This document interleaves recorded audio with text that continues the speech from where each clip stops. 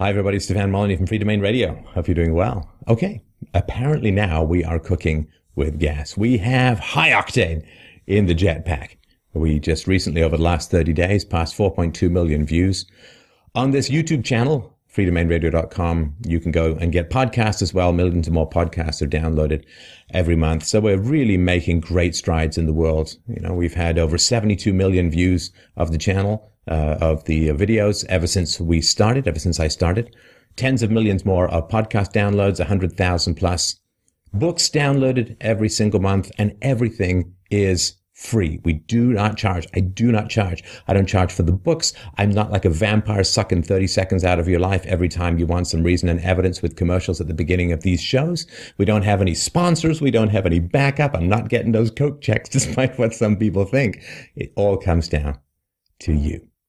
You can elevate me to sound off my barbaric York from the rooftops of the world, but I'm nowhere without you. Without you, I'm nothing. And without you, the world doesn't get the benefit of philosophy. You could really make a strong case that this conversation, this show, is the biggest adrenaline boost philosophy has ever had in the history of the world. Because the amount of reach that we have, the amount of lives that are being changed through philosophy is unprecedented, I believe, in the history of the world. And we've only just begun. 4 million, why not 40 million? Why not 400 million? We can do it, but we have to do it together. You know, lots of crazy people around the world are pumping massive amounts of resources into their crazy causes. I don't even need to name them. I'm sure you can think of half a dozen just off the top of your head. What would it be like, instead of crazy people pounding the stencil of madness into the forehead of humanity, if sane people started throwing their resources behind their causes and their passions and their rationality in the same way that crazy people throw their energies behind their crazy causes? What if we had as much commitment from sane people for philosophy as we have crazy people for other irrational ideologies? What would the world look like? Well, I would argue it's going to go in a different direction. You know, we're kind of in a fork in the road. People, I think everyone kind of gets this. We are in a fork in the road. We're either going to climb up bit by bit to that shining city on the hill that we've always dreamt of, or we're going to slide down the inevitable slippery, greasy, blood-soaked slope to the abattoir of medieval atrocities, barbarism, and superstitions. We have a choice. History is not a train. We are walking, but we must turn, and we must climb, and we must fight. And that fight requires resources. You know, I've got researchers on this show. We've got equipment. We've got costs. You know, we just got recently a $13,000 bill for the delivery of podcasts around the world. We need these SSD servers so people can get them on a timely basis because we're getting so many downloaded. This all costs a lot of money. If you're consuming these resources, you are consuming stuff that costs money to produce. We all know there's no such thing as free. So this show, of course, being about personal integrity, I think it's incumbent upon you, if you're consuming these resources, to help out, to pay. It's 50 cents a show is what I request. I think it's a pretty reasonable price for the quality. You know, where are you going to get these kinds of guests, these kinds of conversations, these kinds of insights, these kinds of actionable items? You know, as the old saying goes, think like a man of action, but act like a man of thought. This is where we try and bring both the theory and the practice of philosophy together in an actionable way for you, for the world, for the future. But we need your help to grow, to continue. There's nothing that we can't do once we take it on as a community. There is nothing that we cannot achieve. Let us build the kind of growth in philosophy that people in the future will look back with enormous gratitude and thanks at what we were able to build, what we were able to avert, and what we were able to grow in this conversational space. There's nothing that we can't do, but we have to do it together. I'm doing my part. There's not a whole lot more that I can do than what I'm doing. You need to do your part as well. Like, subscribe, share, get the word out. But please, freedomainradio.com/donate to help us out. One-time donation, set up a subscription that's even better than we can actually predict. The income to some degree is $20 a month. Come on, 60, 70 cents a day. It's nothing. It's stuff you've got behind your couch cushions, for heaven's sakes. $50 a month. It's $1.25 and change a day. It's a coffee a day to help change the world. Don't you want to be part of something bigger than yourself? I know I do.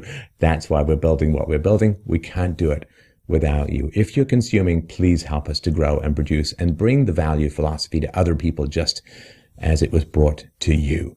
freedomainradio.com/donate to help out in the show. Also, you can go to fdrurl.com/Amazon to use our Amazon affiliate link if you're out there shopping for Christmas or friends or whatever. Doesn't cost you a penny, throws a few bits of cheddar into our mouse hole. So please, please, please help us out. freedomainradio.com/donate.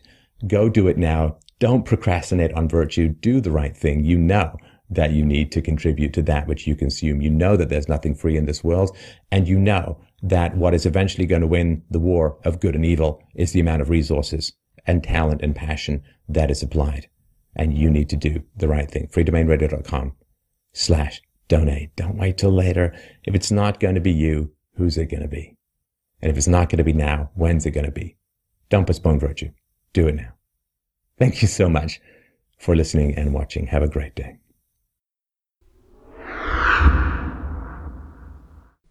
You ever have this thought or this idea? Wouldn't it be great if within a few minutes of starting a conversation with a listener, Stefan made him so upset that he actually swore at Steph? Well, if you've ever been curious what that's like, we have a show for you tonight. First of all, we're talking with a fellow who thinks that we should have no money. I don't know if you throw people in jail for using money or you just encourage people. We never quite got to that, but we got to a whole bunch of other stuff that I think you'll find very interesting. And then we talked to a man who has spent a lot of time overseas working with the kind of refugees that we've been talking about recently in this show, those who are heading to Europe and to North America. Some stuff he agrees with and some stuff he doesn't agree with that we talked about, but it's always great to get the empirical view on the ground. So we had a nice long chat with him. And the last caller was a Russian. To be honest, he seemed to be a little bit nostalgic for communism and had certain criticisms of voluntary free market anarchic solutions, which we went into in some significant detail. It ended up, again, getting a little testy. Maybe I'd had, 18 to 20 too many coffees. Hard to tell, but it was a very interesting conversation nonetheless. Don't forget, if you're going to do any shopping, Christmas shopping or any kind of shopping at all, please, please, please, if you like Amazon, you're going to use them, go to fdrurl.com/Amazon. Use our affiliate link. It costs you nothing. But we get a bag of seagull kidneys, I believe, in the mail. I'm not sure how it works, but I think it's good. So please check that out. Let's dive straight in. All right, well, up first today is Colin. Colin wrote in and said, in your libertarian view, are you satisfied that even with removal of state control, billions of other people will still suffer at the hands of the market system? A system which is itself an indirect form of control and which, in an unprecedented age of technology, is already technologically redundant. That's from Colin. That's what we call begging the question. How you doing, Colin? That's what we call an incredibly long question, actually. Sorry, but it's fine. Michael put me under a little bit of pressure to come up with a question, so it's a little bit of a mouthful. But I'm sure you're well able to digest it. How are you, Stephen? Yeah, absolutely. I'm well. How you doing, man? I'm very good. Very good. It's great to be able to talk to you. Obviously, I've seen many of your videos, and I really, really applaud your efforts and the way you're changing people's minds about things. I think is fantastic. So well done on that score. Thank you. All right. So what is a market system? What do you mean by that? Because that's very that's a facet that shines a different rainbow light on every different brain, it seems. So tell me what you mean by a market system. Okay. Well, really what I'm talking about is actually the money and the trading system that we use. I know you're a fan of deregulating and leaving a hands-off market system, but I'm actually talking about... Fan is an annoying and manipulative way to put it, just so you know. Pardon? Say that again, please. Well, just saying I'm a fan of something is kind of an annoying and manipulative way to put it, because I've either made a good case for it or I haven't. But saying I'm a fan implies that it's some emotional prejudice on my part, like Apple versus Windows or something like that. I just really wanted to point that out. If we can keep the digs to a minimum, I think we'll have a much more fun conversation. Okay, sure, absolutely. Yeah, sorry, I apologize for that. Anyway, so really getting back to my point, the market, the trading system that we use obviously is based on money. It's based on exchange of exchanging like for like. I'm pretty much advocating that this system is now redundant, that we don't actually need to exchange things anymore because technically, we can create abundance. All right, well, hang on. Before we get to what... Sorry to interrupt, but before we have to sort of take this step by step, otherwise it's going to be a mishmash. So are you saying that the market system is where people can voluntarily trade things? And they can trade goods for goods. They can use barter and all of that in a market system. It's just that some people choose to use money. Obviously, most people choose to use money. So help me understand because when you say a system, it sounds like something sort of designed or created or something which we're a piece of machinery in. And in a free market system, then people can choose to give things away for free, which is, of course, what most parents do with their children. In fact, what all parents do with their children, at least when their children are young. They can choose to give things away. Mm-hmm. They can choose to trade labor for labor. They can choose to trade good for good. Or they can choose to use money, or they can choose to use no money. I mean, there's nothing that imposes the necessity of using money in a free market system other than the fact that the vast majority of people find it extremely convenient. So I'm trying to understand what it is that you mean by a system when people are free to use any medium of exchange or no medium of exchange that they want. Okay, well, in the defining a system, we're talking about something which has created itself, and the system has evolved of itself, and that was originally predicated on scarcity in maybe in more primitive times, where it was difficult to find things and it was difficult to make things, and obviously we invented an exchange paradigm, for want of a better word. I'm really advocating that this whole the notion of exchange is actually technically redundant, because the scarcity that is actually was originally predicated on actually no longer technically exists. We've always seen the rise of automation and mechanization over the last couple of hundred years, and we see that that more and more what is actually happening with this automation is that it is really just benefiting a smaller and smaller few, as it's sort of the money is funneled upwards, so to speak. So really what's actually happening is that the automation and mechanization that's supposed to actually liberate humanity, I suppose, is actually almost doing the reverse. And it's actually benefiting a small few and leaving the rest marginalized. Well, in terms of the actual market system itself, I'm really referring to the whole the paradigm of exchange. I believe that this the notion of exchange is actually something that's no longer necessary, at least certainly for basic goods and commodities and the basic necessities of life. We can argue maybe about whether trading is good for luxury items or not necessary items, but certainly for the basic ingredients of living a good life. I think that this is all perfectly possible without using any medium of exchange whatsoever. All right. I'm not sure what was that your speech? Was that a statement? There was no question in that, and no further explication of what I asked for. Mm-hmm. Okay. Well, what you asked for is what I'm describing as a market system. As explained to you, the market system is a system that has evolved itself, originally predicated on the notion of exchange. No, please don't repeat yourself, as if, first of all, you're historically incorrect insofar as that the market system was not around when things were the most scarce, right? Like in a hunter-gatherer system, there was no free market system in the way that we would understand it today, with sort of private property rights and a stock market and the accumulation of capital that is necessary for the kind of investments that improve worker productivity, the creation of steam engines and lathes and the internal combustion engine and the robotics and automation and so on. So if you think that the free market system evolved out of scarcity, you'd be incorrect, because for the 99.999% of human history, scarcity has been the norm, like grinding god-awful scarcity. But the free market system has really only emerged out of the last, maybe you could say, 200 years. And as the market system emerged, it tended to eliminate the bottlenecks of scarcity that characterized almost all of human history. So the idea that the market system evolved out of scarcity or that the market system is there because there is scarcity, I don't understand how that explains the vast majority of human history where there was no market system and there was incredible scarcity. But I'm happy to be corrected, of course.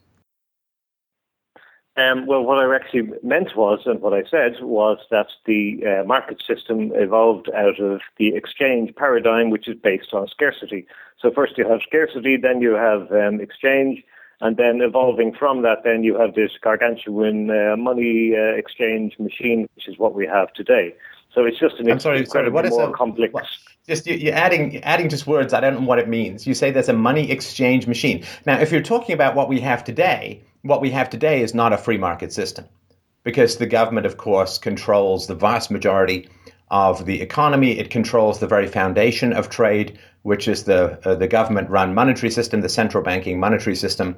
So I'm not sure if you're talking about the vestiges of the free market that are currently, let me finish, the vestiges of the free market that are currently being ground into powder under the weight of this fascistic central banking, god-awful central planning / socialist system that we have at the moment.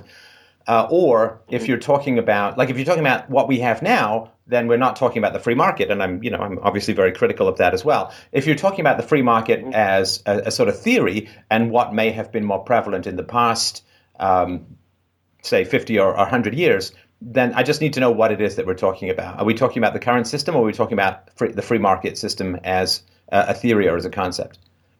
Yeah. Okay. Well, I'm talking about both. Then I mean, if you want to make the distinction sorry, you can't use the same word to describe a voluntary exchange of value, right, and private property rights. You can't use the same word to describe that and coercive central planning by governments. Though that's like saying that the free market and communism are exactly the same thing, and I'm going to refer to them both in exactly the same way.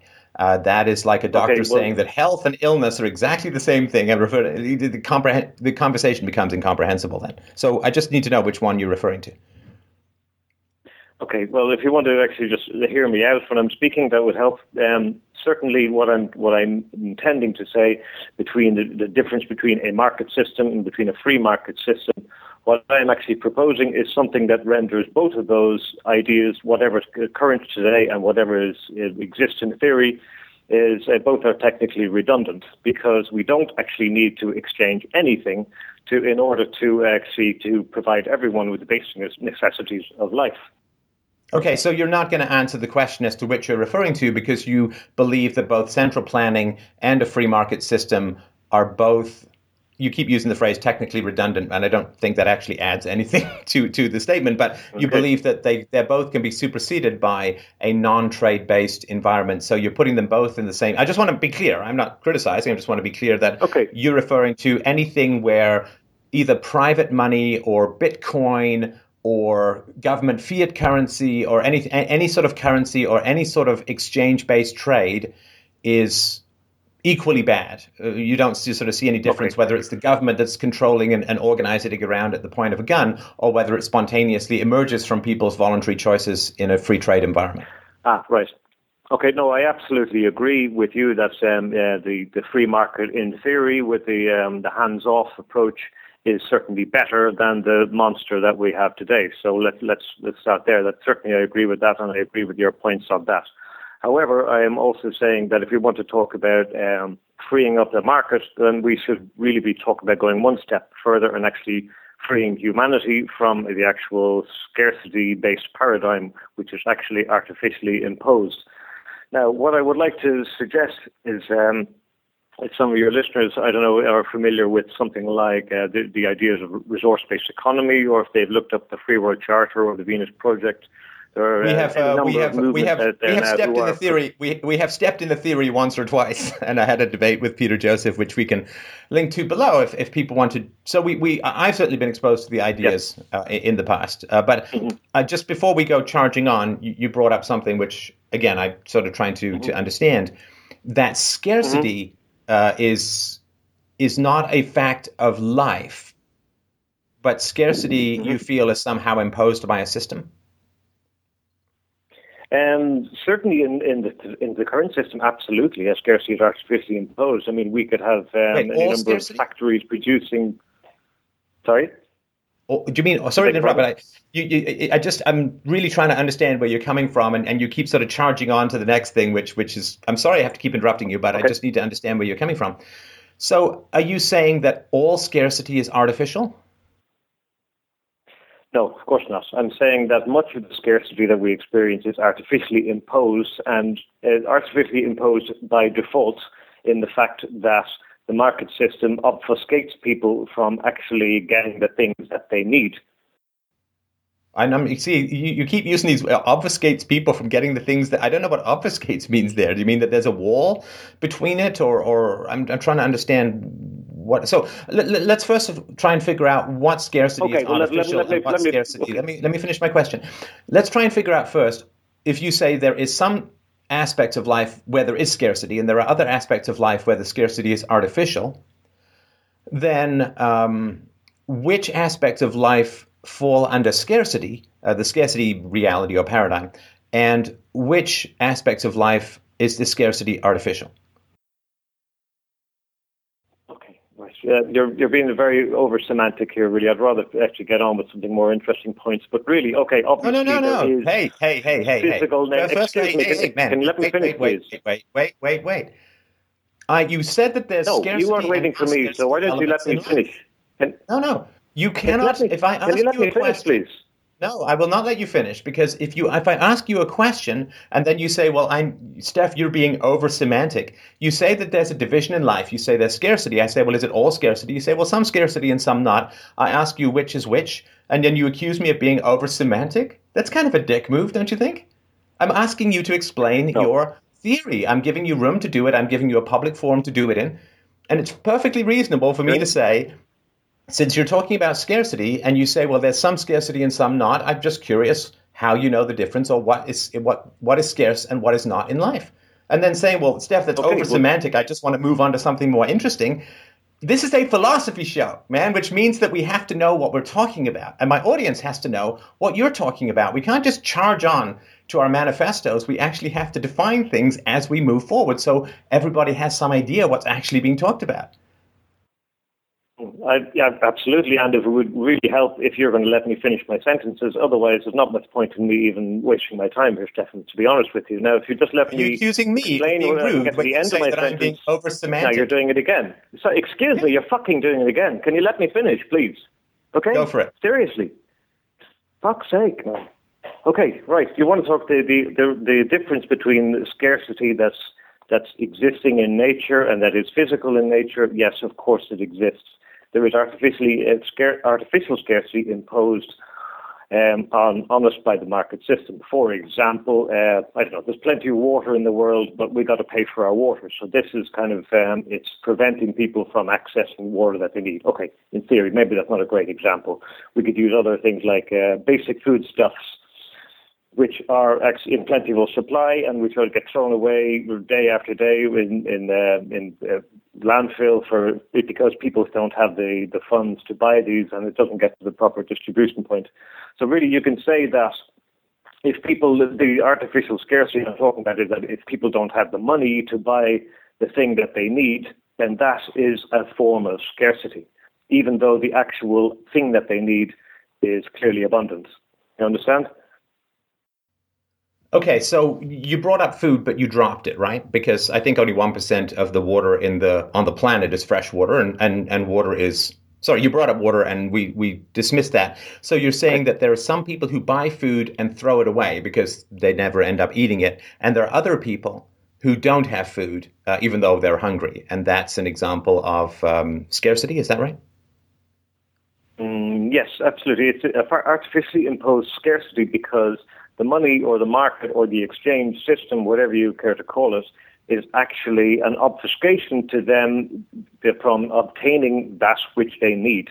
Okay, you understand? So it's okay. If you have the money to get it, then it's not a problem. If you don't have the money, it's a problem. Therefore, it is we could call it reverse scarcity or something like that. So the thing that you need is there, but you can't get it because somebody is telling you can't have it. Wait, hang on, sorry. So wait, somebody's telling you can't have it. Okay, let me just I'm trying to really sort of wrap my head around this, and I appreciate your patience with this. Okay, so let's say I live in England and I want a banana. And let's say there's a guy in Tahiti. Chile. I don't know if you grow bananas in Tahiti. No, South America. There's a guy in Argentina, and he picked a bunch of bananas, but his bananas are turning brown because he just never got around to eating them or whatever, right? And so I am in England, and I want a banana, but the bananas are currently in Argentina. Now, clearly, the amount of energy and cost it will take to ship me just those bananas and the time it would take to get them before they browned off to the point where you couldn't eat them. Is that an example of what it is that you mean?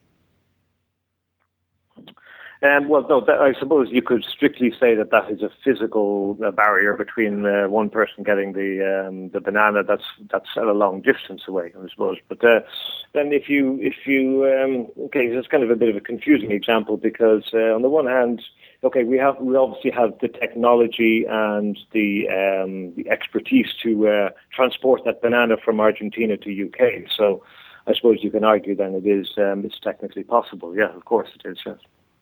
But the artificial scarcity that I'm talking about... Sorry, let me just make sure I understand. So that Argentina has an excess of bananas relative to its needs, otherwise they'd never be able to export any. And England has a deficiency of bananas because it's too cold to grow bananas there. And we assume that England has an excess of, I don't know, oatmeal or whatever it is that England exports to Argentina. I know with Germany it's Nazis, but with England, let's just say it's oatmeal. So, of course, in the free market idea, let me go with an example that I'm a little bit more familiar with that I think Bastiat talks about, or Locke. Anyway, so there's England and there's Portugal. So England is really good at producing wool because the climate there is good for sheep. And Portugal is really good at producing wine because grapes grow well in the Portuguese climate. Now, Portugal can also grow sheep. You can raise sheep in Portugal and make the wool, but generally it's more efficient for England to grow to raise the sheep and to make the wool and then trade it with Portugal for wine because it's easier to. Well, you can grow wine in Portugal. You can't grow it in England. You can raise sheep in both places, but it'll be easier and cheaper for you to raise the sheep in England. So there's an example of sort of what's called differential advantage, or there's a number of different technical terms for it. But there's an example of how a particular location will only be good at growing one thing, or maybe only best at growing one thing, and another location is better at growing another thing, and then they trade for sort of mutual advantage.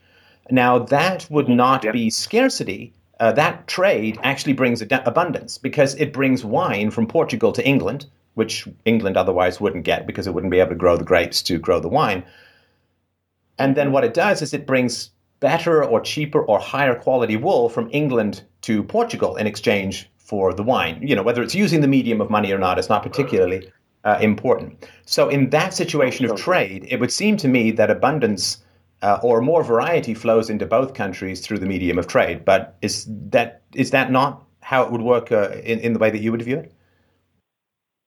Absolutely, and one of the problems that I find with discussing things with people like yourself or people who are advocates of the free market is that they expound economic theories which are some things that kind of sound okay on paper, but they actually almost have no relevance to the real world, if you don't mind me saying so.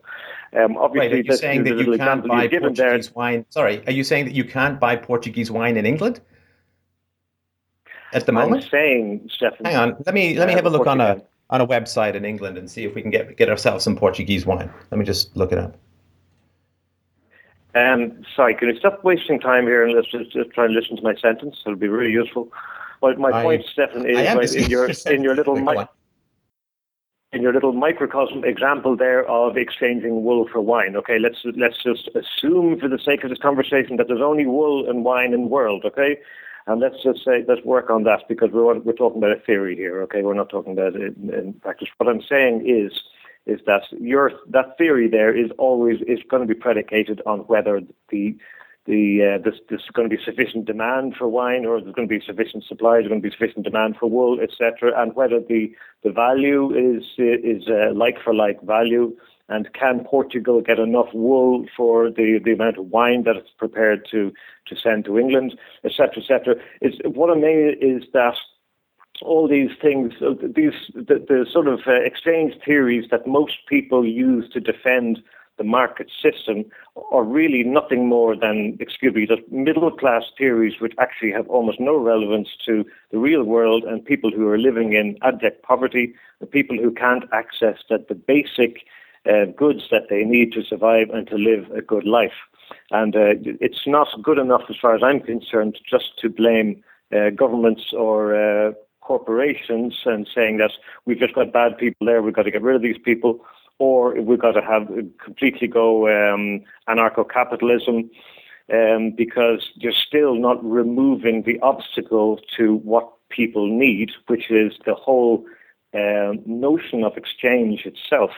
The fact that if I don't have something to give you and you have something that I need, that I can't get this thing from you because I can't give you anything. This notion basically hang on. Okay, I don't mean to interrupt you, but if you're going to just filibuster, I have no choice. But so are you saying that there's no way to get something from me if you don't have something to trade? Yeah, absolutely, yes, of course, and that's the tragedy of the system. Hang on. Let's have a conversation. Don't just speech, okay? So, Are you saying that you said at the beginning of the conversation that you have listened to a lot of my shows? Mm-hmm. And did I charge you for that? No. Did I charge you to listen to them? Sorry, let me. So there you received a lot of value from me without having to pay. Okay, yeah, sure, that's good. My daughter receives value from me without having to pay. I give a fairly substantial amount of money to charity, and have conversations with people without charging them a penny. I've never charged anyone for a conversation in the entire history of this show. And so the idea that you can't get value in a sort of free market environment without having something to trade would kind of be counteracted by the conversation that you're having at the moment and the shows that you've consumed through this medium. Would that be fair? Mm-hmm. Yes, but I mean, we're not talking about conversations here. We're talking about food. We're talking about basic necessities of life, of living, that almost like several billion people in the world are having difficulty accessing to. And applying the sort of neat little middle-class economic theories and saying the world will be right if we just do this and this is not cutting it, I'm afraid, for the majority of people in this world. So what is a middle-class economic theory? You keep using that phrase. I have no idea what that means. Okay, well, that's as I time and time again. I run a group called the Free World Charter. Okay, maybe you've heard of it, but obviously I run into debates with people because I'm advocating a moneyless society, and people obviously have got lots to say about that, as you can imagine.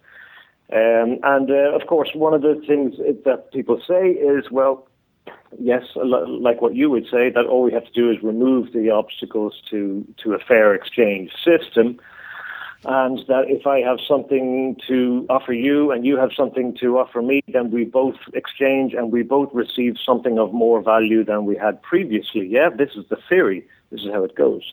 But it does not take account of the people who don't have something to offer in return for something that they need.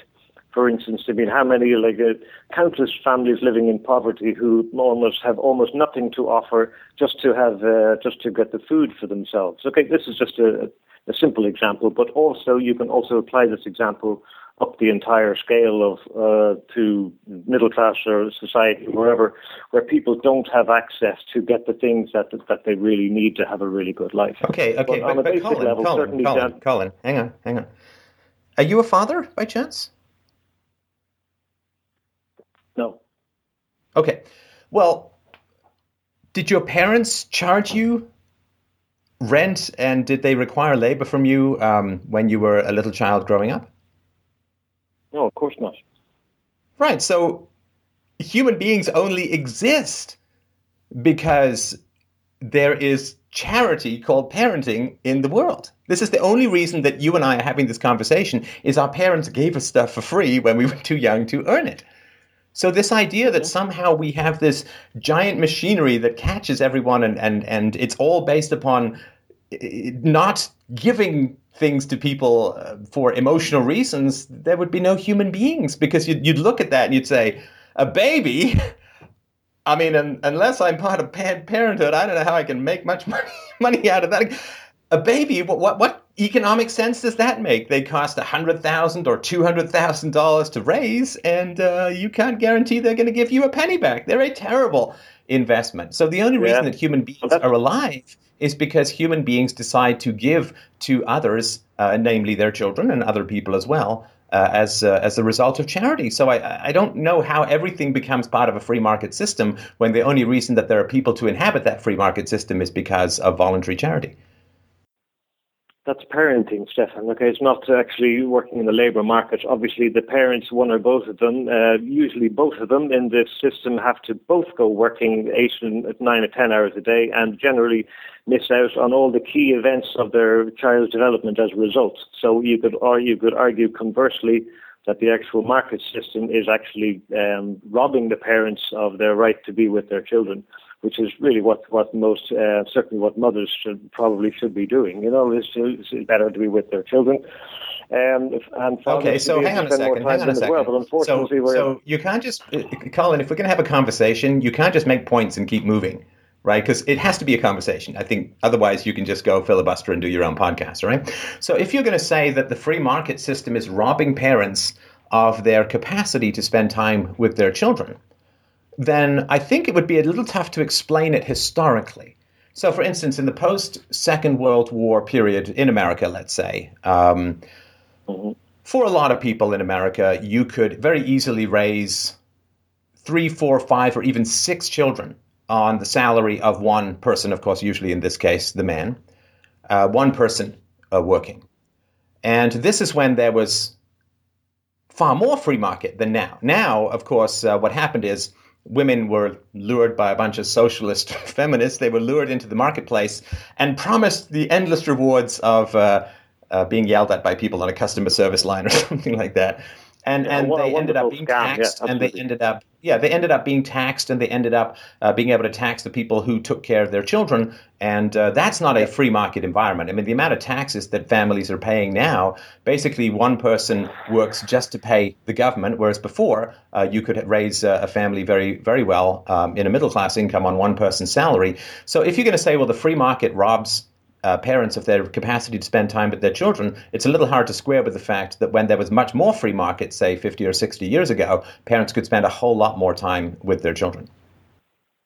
Yeah, absolutely, sure. Yeah, and I agree completely with the notion of what happened after World War II was obviously somebody had a brilliant idea to create this consumer culture, and it's very successfully perpetuated to this day.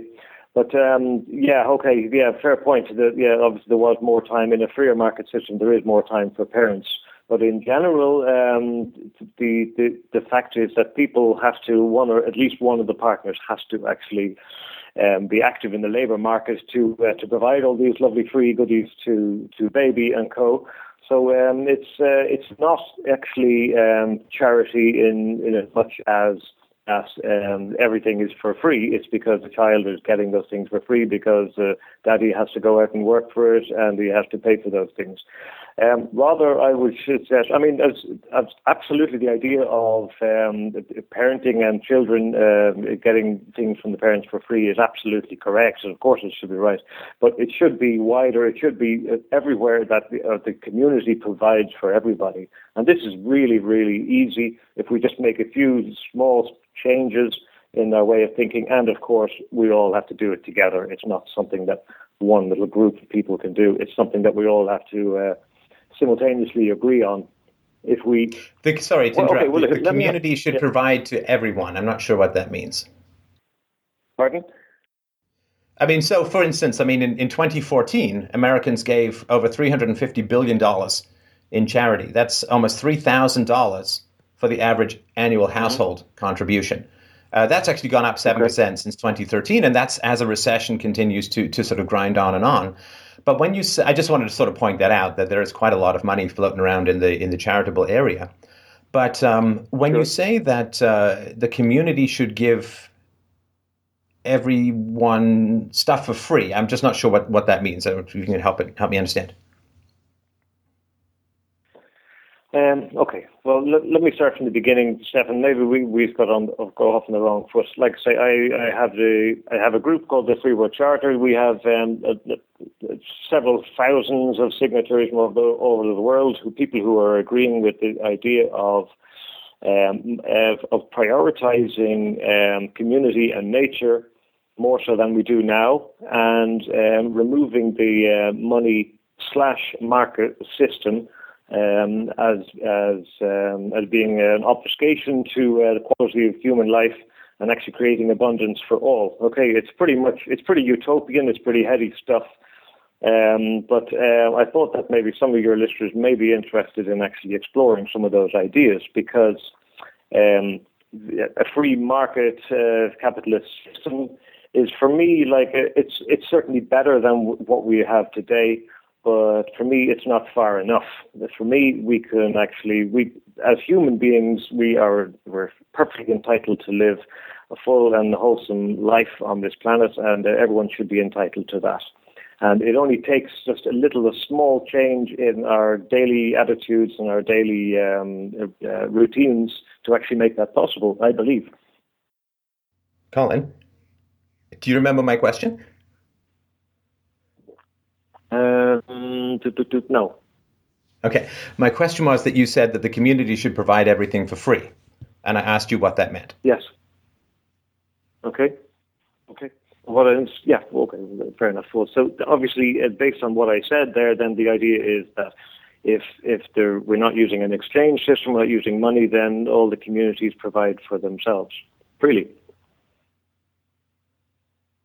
What do you think about that? And that's because Stefan? We have... I'm sorry, say again? What do you think about that? What do you think about having no money? What do I think about having no money? I think it would be a complete... I think it would be a complete economic suicide. I think it would strip nature of its precious resources. I think that millions or billions of people would starve to death, and I think we'd go back to the Stone Age as a civilization. Other than that, I'm actually good with it. Really? Yeah? You think that would happen? Why? Why are you basing that idea from? Oh, gosh, where do we start? Okay, so all human desires are infinite in general, and all resources are finite. Human desires are infinite? Are your desires infinite? Hang on. How many? Are you going to ask me a question? Do you want me to give an answer? Or we can go back and forth. I thought you were asking me to explain. Okay, well, if you want to go through one step at a time, but human desires are infinite. How many biros do you own? How many what? How many biros do you own? Oh, biros, pens, like pens?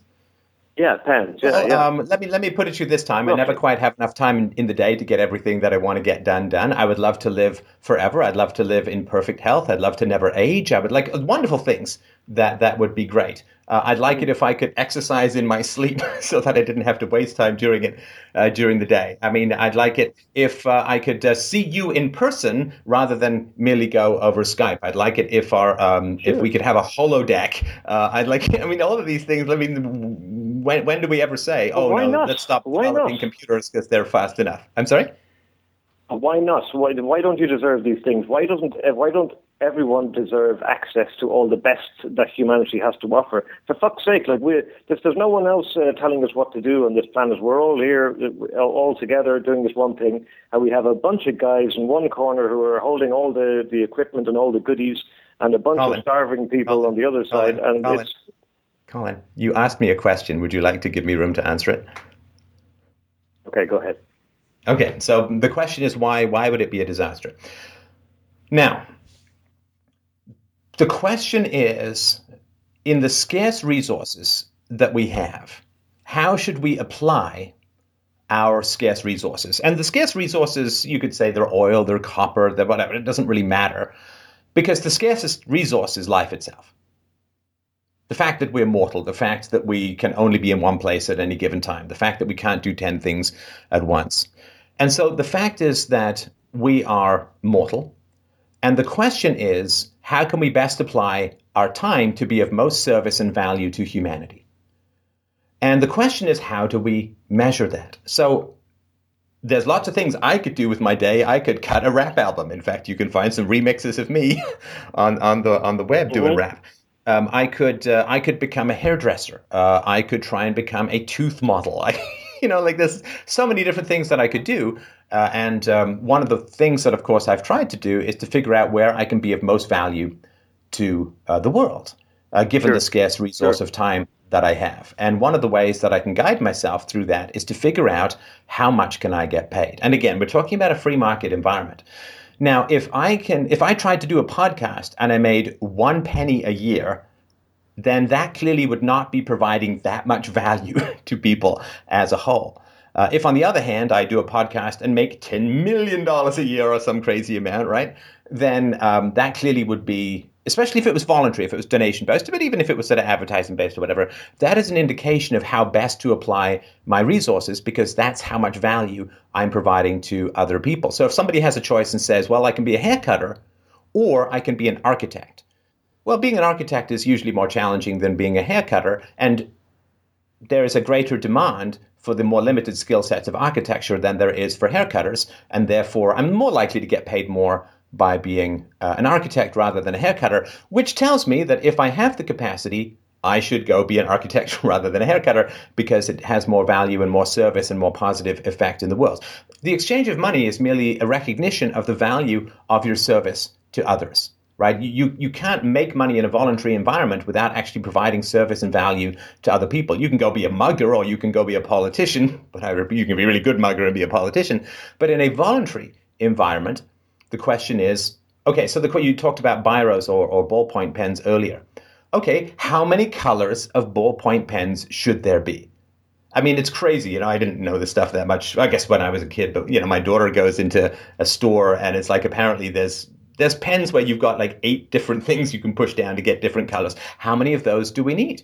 Well, there's no central planner who can ever tell you that. And you can go out and try and stimulate demand by creating advertising and so on. But there has to be some sort of demand for people to even give you money to go and create advertising, to go and try and create that demand. You have to do the market research ahead of time.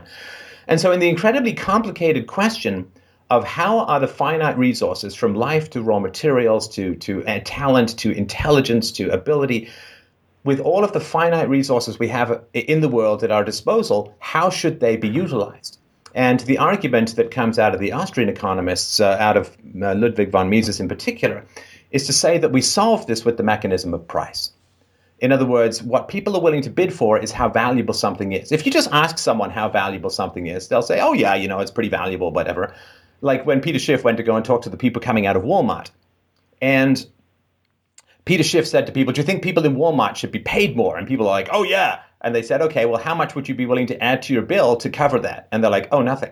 Right? So the way that you separate people's emotionally abstract preferences from what they actually value in a tangible way is you say, what value are you willing to part with in order to get this other value, right? So the old example is that you, Colin, have a pen and I have $1.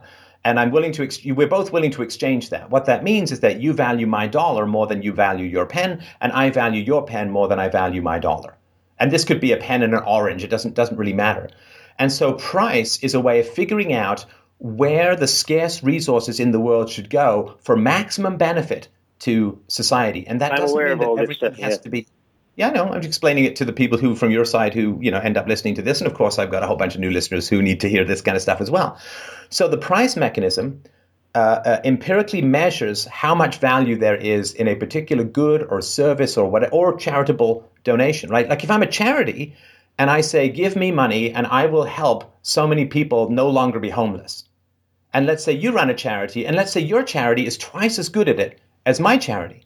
Well, then you can sort of put that in your flyers, or you can put that in your mail outs or your emails or whatever. And you can say, look, Steph's charity only helped 150 people become non-homeless. They've only rescued 150. I rescued 300 people with exactly the same amount of money. So people will donate more to you rather than to me, as they should, because you are able to show a better return for their charitable dollar by helping more people, which is the case we just made with the Syrian refugees, that you can help 12 to 13 times of them if you send the money to the Middle East rather than if you bring the Syrian refugees or whoever over to Western countries. So all of this is why, without price and without supply and demand and without a free market environment to allocate resources or to measure the actual value, the tangible value. My daughter says, I'd like to buy these crayons.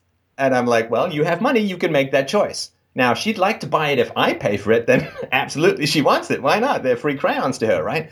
But if I say, well, it's your money, then it's like, ooh, okay, well, now I have to start limiting my resource consumption because I actually have to put money where my desire is. And money, or the cost of acting on your desire, is what limits the consumption of resources and makes sure that waste stays at a minimum. And if you take money and price and supply and demand out of the equation, then I think that human desires spread like a cancer and eat up the planet as a whole. And that's the end of my filibuster, and you can take it from here. Okay, well, I'll just go through a couple of things here. The reason I asked you how many biros you have was because you mentioned that people have infinite desires. Obviously, I'm sure you don't have an infinite number of biros. In other words, you only have the amount of biros that you actually usefully need and no more. So I think the idea of people have infinite wants is a little bit of a moot point there. No, but that's because, sorry to interrupt, but that's because I want other things. So I'm not going to buy infinite biros because that means I can't buy anything else because I spent all my money on biros. It doesn't mean that I don't have limitless desires if I don't have unlimited one thing, because that would mean I don't get to satisfy my desire in other things. Yeah, but if you had $1 billion, you're not going to go out and spend $1 million on biros, because they're useless. They're just in the way. And this brings me to the point actually of human needs and wants, which is probably as central to a lot of what I'm saying here. Generally the argument people say is that if you take away money from the world, then everyone's going to go crazy. Like you said yourself, people are going to strip the earth bare and they're going to just grab whatever they can, what they need. Okay, I believe that is completely false. And why the reason for that is that if you expand that idea into the future, you'll see that this doesn't happen, that people will eventually behave sensibly within what they can possibly handle. For example, let me finish. For example, if you say from tomorrow onwards, all potatoes are free, right? That you never have to pay for potatoes again, okay? Or what will happen is everyone's going to run out tomorrow and grab probably as many bags of potatoes as they possibly can, thinking that this is going to end. But of course, if potatoes are free forever, then eventually people will learn that actually I only need to go and take the potatoes that I can carry and the potatoes that I can eat. And other than that, it's a waste of anything else is just wasting it. It's obvious. So who wants to have a room full of rotten potatoes when you can just go to the store and get fresh ones that you need every day? So the idea of human needs being infinite in that want, it's based on the oppressive nature of the exchange paradigm that we live in, that we think that all we need is just for money to be released or to have as much money, and we're all going to go out and crazy buying things, or going out and taking things. But I believe that won't happen. I believe that people will have access to more of the things that they need, absolutely, and we can produce these things more sustainably and more responsibly than we possibly can now, because our entire ecosystem is being destroyed by inferior production practices. So we can develop the systems to actually produce the goods for everyone in a much more equitable and sustainable way, and give everyone at least the basics that they need. I mean, this is something that's so profound that we should be doing, is that the fact that we're even arguing and saying that we shouldn't be doing that is I don't know, it's like a slow form of genocide. It's like saying that there are people in the world who don't deserve what I have. Wait, are you saying that I'm arguing for a genocidal position? I'm not saying you personally, Stefan. I'm saying that as we're strongly advocating, or as people who are strongly advocating the exchange system, what they're actually doing is they're depriving other people through enforcing that exchange. No, you used the word genocide. Yeah, you said the position that I was arguing for is a genocidal position. Yeah, well, not you personally. I'm talking about the idea of the exchange paradigm market system is predicated on basically, it's a predatorial system that we're predating on each other, and people are suffering as a result. And like billions of people are suffering as a result. And I'm not just talking about people who are starving in the desert. I'm talking about people who are suffering untold financial stress. And this is very, very real, and it's all over the world. There, I can feel it in almost every person I talk to. I know plenty of people are well off, but unfortunately, it's not the case for 90% of people. A lot of people are struggling, and the whole financial stress of living is actually it's killing people. It's literally killing people. I'm sorry, I'm not sure what you mean. Life expectancy still continues to go up in the West. What is killing people? Pardon? Well, life expectancy still continues to go up in the West. I'm just not sure what you mean when you say it's killing people. I'm talking about financial stress in the West. I'm talking about this impacts on people's lives, on people's relationships on a daily basis, and the effect is I agree with you there. Yeah, no, I agree with you there. I actually did a video a while back ago where I was talking about how one of the reasons I think people are getting obese in the West is because they're so stressed by a completely unsustainable and economically destructive system. So, yeah, I'm completely with you. I mean, the system that we have right now is completely horrendous. But let me jump back to something again. So you say that when people have everything for free, at some point they will begin to limit their desire. Now, that's kind of a big gamble. Right? I mean, because you say, well, if potatoes, let me finish. So you say if potatoes are free, people will go out and try and grab every single potato that they can possibly get a hold of. So if you make everything free, then people will try and grab and hoard and get as much as humanly possible. And of course, that will create shortages, which then will have to produce more and consume more resources. How long do you think that phase would last for people? Because that seems to me kind of like, and this is not to compare the system you're talking about with communism, but with communism, there was like, okay, we need this all-powerful dictatorship of the proletariat. But don't worry, after a while, the state will wither away and we'll have a free society. It's like, actually, that magic bit in the middle sort of has some concern for me, right? Because I'm very interested in making sure that we have as many resources as possible available for future generations. You know, we do borrow the earth from those who come after us, as I'm sure you would agree. And so this bit where we make everything free and everybody consumes as much as humanly possible, how long, like I'm trying to think. So let's say I had 1,000 Apple Watches and I went into a poor neighborhood, or any neighborhood for that matter, and I said, here, have a free Apple Watch to everyone. How long would it take before I'd given out enough Apple Watches to satisfy the entire planet? I got to think that's billions of Apple Watches. I can't think of many people who would say, no, I don't want an Apple, or whatever it is that people would like. And so how long would this phase of consuming as much as possible last, and what would the planet look like after that? Okay, well, what you're talking about there is like a Black Friday situation. You know, the idea is that the mentality of that is coming from the mentality of Black Friday sales, where people are running out and trampling on each other.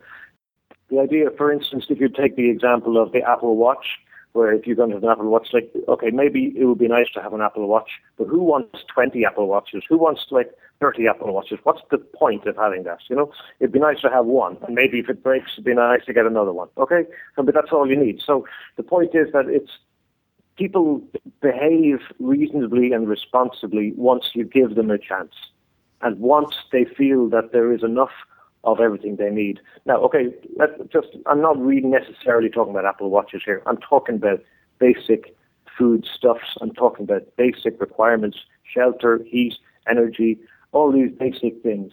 Everyone in the planet should be fucking entitled to that now. We've bloody earned this. You know, we've been here long enough. We're very, very smart. We've been able to solve a huge amount of problems. But here we are. We're still like chucking at each other and pecking at the fucking place like hens. And it's ridiculous. We can all supply this thing to each other if we just have a little bit of understanding, a little bit of a better education about who we are, what the world is about, what our life is about. It's not about fucking Black Friday, or it's not about buying the the LED TV. Life is about living. It's about being happy. It's about being with people. It's about caring for other people and caring for the other creatures who live on this planet. This, Stefan, is the important stuff. The economic theory and all that stuff is just a game. It's a sham. It's a layer on top of our lives that we don't need anymore. Well, actually, I completely disagree with you there, Colin. In fact, I think that people like you who want to charge around or organizing the world's resources, I don't exactly know how. If it's not going to be voluntary, I assume it's going to be coercive. I view you as extremely dangerous people because I ask you clear questions.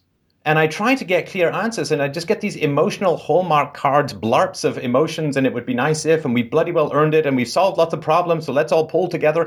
This is all dangerous sloganeering. The resources in the world need to be applied very intelligently to solve human problems. And just you having a feeling that things are going to work out, like I asked you a very clear question. You said, look, people are going to start to hoard and grab as many resources as they can as soon as they're free. And I said, okay, well, that's pretty dangerous for the planet. How long would that last? And you go on this big, long speech about how you'd like it if everyone had enough to eat. Well, guess what, Colin? Everyone would like it if people have enough to eat, but your feelings aren't going to be enough to do it. You have to think things through. You have to understand how things are going to work. You tend to just you tell me to fuck off, or you tell people to fucking do this and fucking do that. I mean, that's dangerous demagoguery. You've got to actually know what you're talking about and how things are going to actually work. Because if it's going to take 10 years for people to realize that they don't have to get everything that they want, well, there'll be no planet left after 10 years of producing a billion iPads and a billion Apple Watches and a billion 4-bedroom houses. I mean, there'll be no planet left. We'll be living on the moon, less than the moon. People will probably have eaten the moon too, thinking it's cheese. So I think that you do actually have to figure out what it is that's going on in your system. And saying, well, that's enough with this damn theory, enough with this middle-class economics. It's all just words. No, these are important things. It's like, to hell with double-blind experiments. Let's just, squeeze some venom into people's mouths. I'm sure it'll make them feel better. I, of course, like you, want the world to be a happy and peaceful and productive place. And the people who are starving to death are not exactly drowning in an excess of free market, right? The people who are out there in Africa, the people who are out there in the Middle East, the people in Egypt who are trying to struggle by on $2 a day, they're living in theocratic or oligarchical dictatorships where they don't have the choice to accumulate resources, where the governments are relentlessly corrupt, where corporations and foreign aid drown the entire environment in weaponry and destroy local agriculture by dumping food on their local markets and so on. All of this is happening in the world. And you need to know what theories and how these theories are actually going to play out. Because whenever I try and press you on specifics, you kind of just go off on these speeches about how you want the world to be a better place. Well, okay, let's just take that as a given that every decent person wants the world to be a better place. But getting upset or avoiding answers or telling me to fuck off is not how you're going to get the world to be a better place. And the last thing I'd say is we do have a test of what happens when people get infinite resources, or at least everything's pretty much for free. And there are two areas in that. One, of course, is the corporate welfare state, which is where, companies like Boeing and Intel get billions of dollars in government subsidies, or the banks get huge amounts of government subsidies. That's not good, and I'm not saying you agree with that. But on the other side, there's the welfare state. Now, the welfare state gives people $50,000 or $60,000 or $70,000 worth of free stuff. Now, throughout most of human history, this was completely incomprehensible and utterly impossible.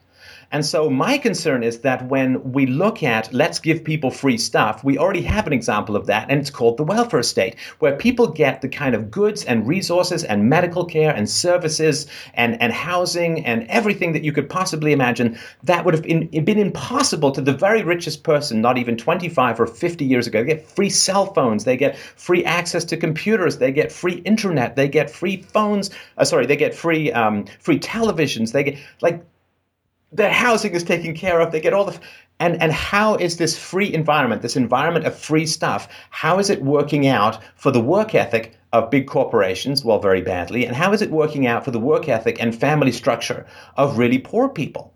we are not a species, and I don't argue that. I don't think there's any species. You can look at the mouse experiments, the mouse utopia experiments for more on this. We are not a species that does well when limitations are removed. We have evolved in situations of scarcity where we have to make rational choices about satisfying our demands, deferring our gratification, figuring out where we should apply our scarce resources. And without the price signals to do that, it's all just going to be random or centrally coercive. So this idea that somehow if everything becomes free, we have environments where we can see that working out. And if you look at the inner cities, and if you look at what happens to government education, which is, quote, free for the vast majority of people in the poor communities who are going to it, who don't pay anything close to the taxes it takes to produce it, we do have a situation where people are getting a whole bunch of stuff for free, and it seems to be turning into a living Dantean ninth level of hell right before our eyes. So excuse me if I push back a little bit on some of this stuff, but it seems to me like we have examples of the kind of free stuff that you're talking about, and it seems to be pretty god-awful. Mm-hmm. Okay. Sorry, you went quite along to your ad there, but I just wanted to say that I did actually answer the original question. I wouldn't answer it specifically, but of course, because obviously we've never done this before, and everything hasn't been made free before, and certainly in the climate that we live in now.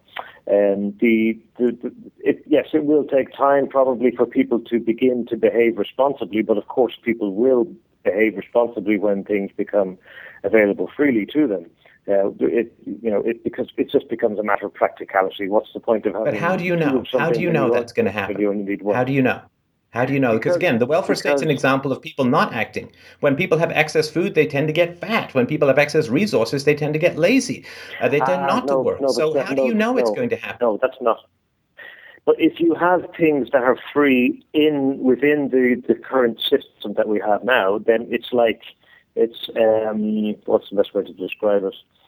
It's like it's a gift. Okay, it's a gift, and you want to grab it as much as possible. Like for instance, let's say, I don't know, they're giving away free TVs down the road. Okay, people are going to run down and get loads of free TVs, for instance. And the reason they're doing that is not because they're free, but because they cost money the rest of the time. Do you understand the difference? We have almost 60 years of the welfare state in America, and that is not a short amount of time. And the welfare state has destroyed, particularly in the black community, has destroyed the two-parent family, has destroyed work ethic, has destroyed and blighted entire communities. You have thugs and drug users in these ghettos, not all, but a lot. You've got black kids being born out of wedlock at a rate of 73%, whereas way back in the 20s, it was like 20 or 30%. All right, okay. And so here we have 60 years. You say, oh, well, when people get enough free stuff, then they'll be fine and better. Here we have a 60-year experiment where things still seem to be getting worse and not better. That's because they're marginalized, they're socially marginalized people, and they're still living fairly close to the breadline. So they're obviously not feeling very bloody good about themselves at the moment. So you can't blame them for going out and drinking, or maybe taking drugs or something like that to try and ease the pain. These are people who are in pain, Stefan. I'm sure they don't want to be in that situation. Of course, we have the issue of unemployment, which is creeping. We've seen what's happened in places like Detroit. This is absolute. Just the heart has been completely gutted out of many communities because of that. We've seen this happening in England. And you do understand that they have almost infinitely more wealth than any other human group throughout history in terms of the resources available to them.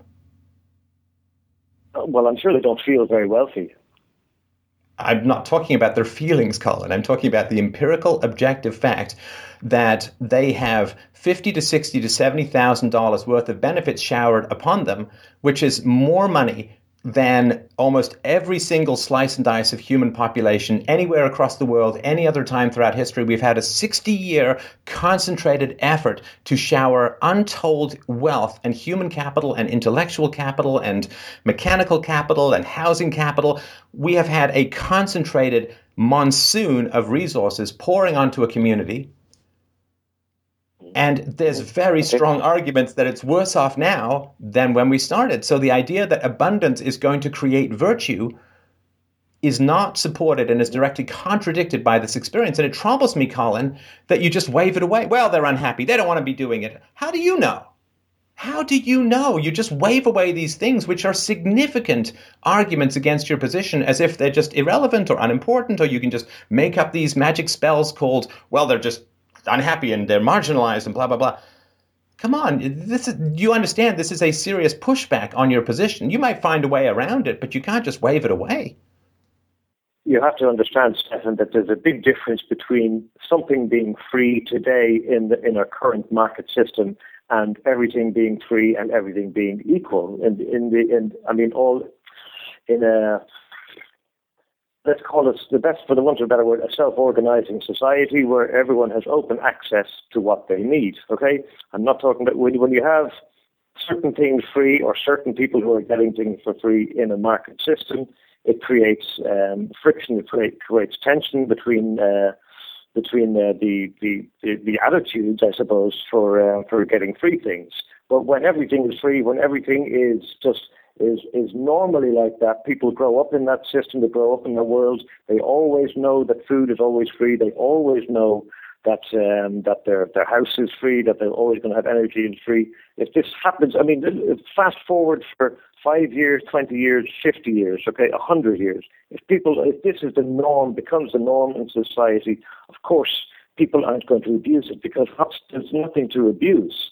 Understand? Are you saying that the welfare state is not the norm? Hang on. Are you saying that 60 years of the welfare state is not the norm in the inner cities in America? No, of course not the norm. The problem is not the welfare state. The problem is all the crap that's around us.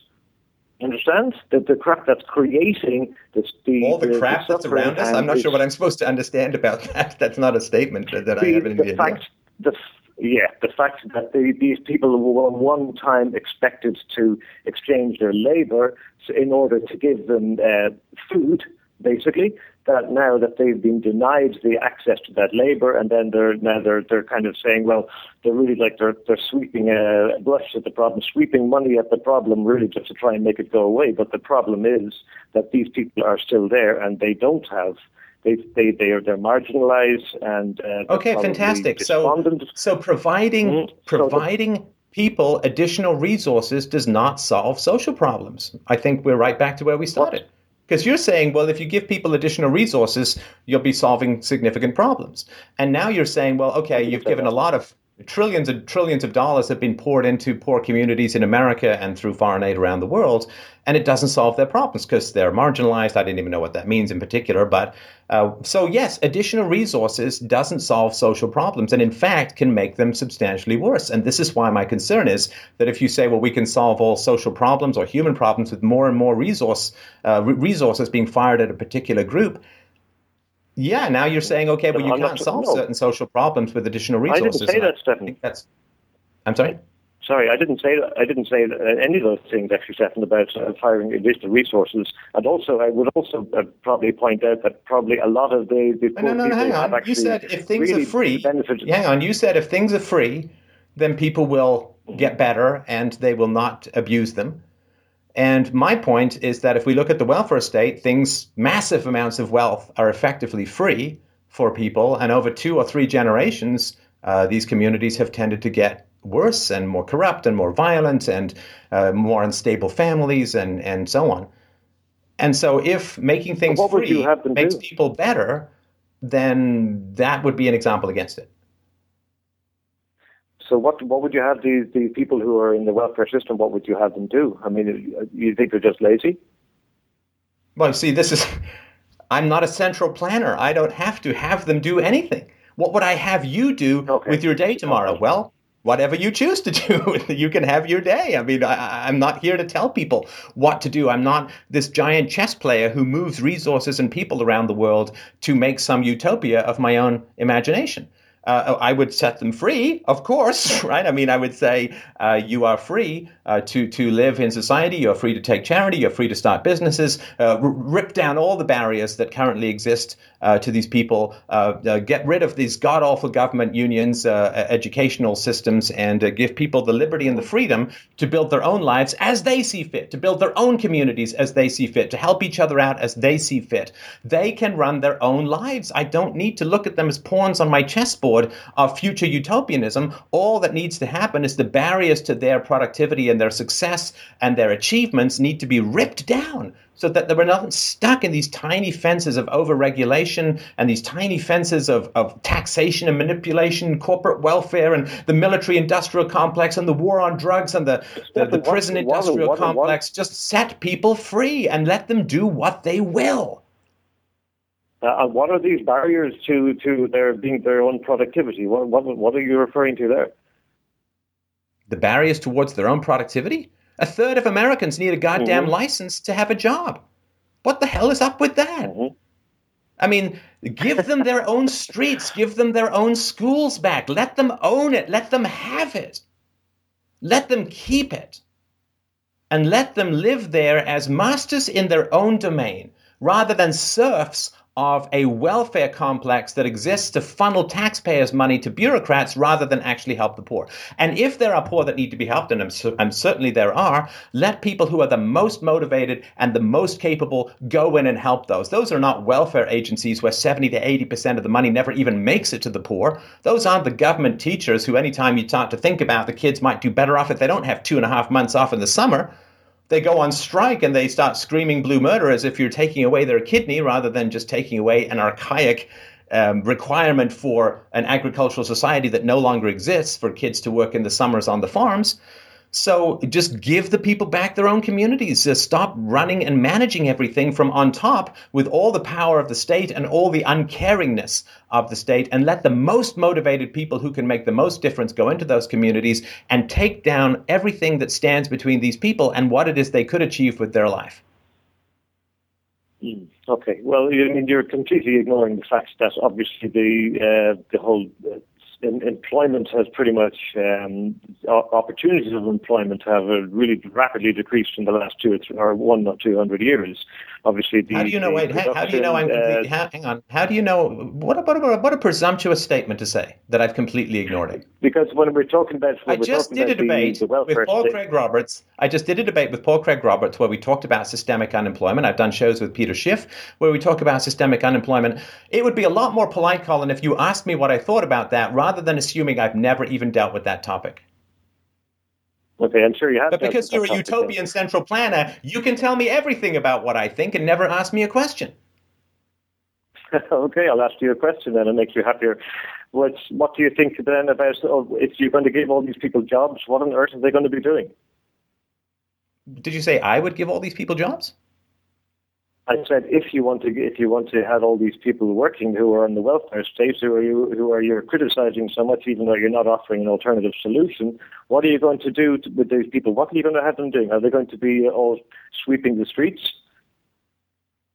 See, again, you because you're a monomaniacal central planner kind of personality, you think that I am the one who has to figure out what everyone is going to do with his or her life. But because I'm actually interested in human liberty, I don't care what people do with their lives as far as I'm going to organize and tell everyone what to do with everything that they're, you're going to be a street sweeper, and you're going to be a surgeon, and you're going to be an aircraft mechanic, and you're going to be a mime, right? I want people to be free and they can choose their own lives. And this has been shown repeatedly that when you cut welfare, people just go out and get jobs. And of course, we need to have jobs be created in local communities. And the best way to do that is to stop doing everything that made the jobs go overseas. Stop printing so much money. Stop allowing such a stranglehold of regulations where, tens of thousands of regulations get created every couple of years, which further strangles the capacity for people to own businesses. Stop with all this ridiculous licensing where you have to go and beg some bureaucrat for permission to put bread on your family's table. Just get out of the way of people and they flourish. It's sort of like saying, well, yes. If you take this big giant ceiling over this garden, how are you going to make all the flowers grow? It's like, it's not my job to make the flowers grow. It's my job to get the stupid barriers between the flowers and the sunlight that they feed on, and they grow of their own accord. I don't need to be in there pushing and pulling and poking them. Yeah, but you're not addressing the fact, Stefan, that the whole world has changed in the last 100 to 200 years. It's the same thing that... See, again, you're telling me what I do and don't stress and do and don't know. You cannot get away from this idea that you know everything. And you can tell everybody what they think and what they stress and what they don't. Now, you can make a case that the world has changed, but you can't tell me what I do and don't think about it. And you certainly can't tell me that I'm not aware that the world has changed. But you see, you tell people what they think. You tell people what their experience is. This is why central planning is so tempting for you. Okay. Right. Look, to be honest, Stefan, it's getting quite late here, and I'm getting a bit tired, so I'm probably not making the best sense at the moment. But let me just try and summarize my points, okay, for your listeners anyway. The Free World Charter is something that I'm advocating. It might be loosely related to what people know as resource-based economy. I believe, and there's plenty of others who are following what we're doing, also believe that the world will be a better place if we actually remove the market system. That pretty much it's technically redundant, and it is possible to create abundance now. And I do believe, yes, I can't prove it, but I do believe that people will behave responsibly once they actually are accustomed to living in a paradigm which is abundant, and people are cooperating and people helping each other in the community. I think that's absolutely possible. I also think that the notion of the hands-off free market system is certainly better than what we have now, but I believe that actually we should be looking to actually liberate the entire species instead of just liberating just one little operating section of it. I believe we can do a lot better than what we're doing. And Colin, I just wanted to point out that, of course, I just wanted to point out that in a free market system, if you can find a way to produce things for free, you'll totally win. Right? Like if you can produce a Lamborghini for no resource consumption, whatever that means, right? Everything's free, right? Yeah. The fact that resources are finite means that everything that you produce with those resources is something else you can't produce. So it's hard to imagine that things can be perfectly free. But if you can produce a Lamborghini for $0, right? There's two Lamborghini dealerships in a free market environment. Number one, there's Steph's Lamborghini dealership where I sell them for $100,000 or whatever. Right? It's probably too little, but whatever it is. In the free market, it's $1,000 for a Lamborghini once you get rid of regulations.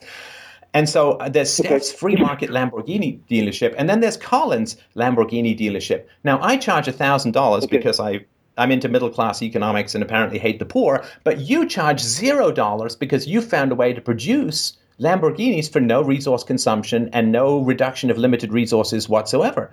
And so in a free market environment, I don't think there'll be a big lineup for my $1,000 Lamborghinis when you're producing Lamborghinis for free. So I don't think you need any other system in a free market system or even in the current system. If you can produce Lamborghinis for free, then you can go and make those Lamborghinis for free, and you can go and get them in the free market, and you'll put the existing Lamborghini and frankly all car dealerships out of business, and you'll end up ruling the market. And then you'll end up being able to produce more and more things for free, and free potatoes and all these things. So I don't know why you're waiting for anything. Just go and do it and take over and displace anything that has a price on it. It's already happening. It's already happening. What you're talking about, okay, we can't make the Lamborghinis for free yet, but this is already happening. You look up Jeremy Rifkin, look up zero marginal cost economy.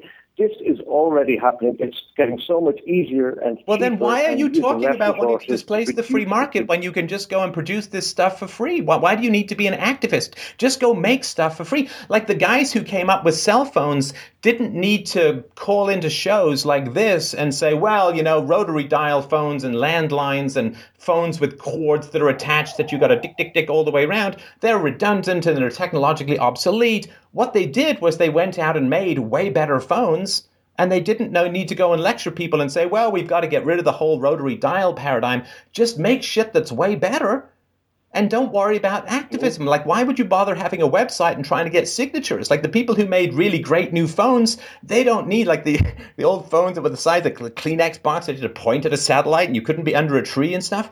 Those guys didn't set up websites. The guys who made better new phones, they didn't set up websites. And they didn't say, well, we got to get all these signatures because they're these really crappy old phones and we've got all these great new phones. All they did was make great new phones and displace all the old phones. I don't know why you'd bother being an activist and trying to lecture people about how the world should be. Just go and make the stuff that's so great and displace everyone who's already there.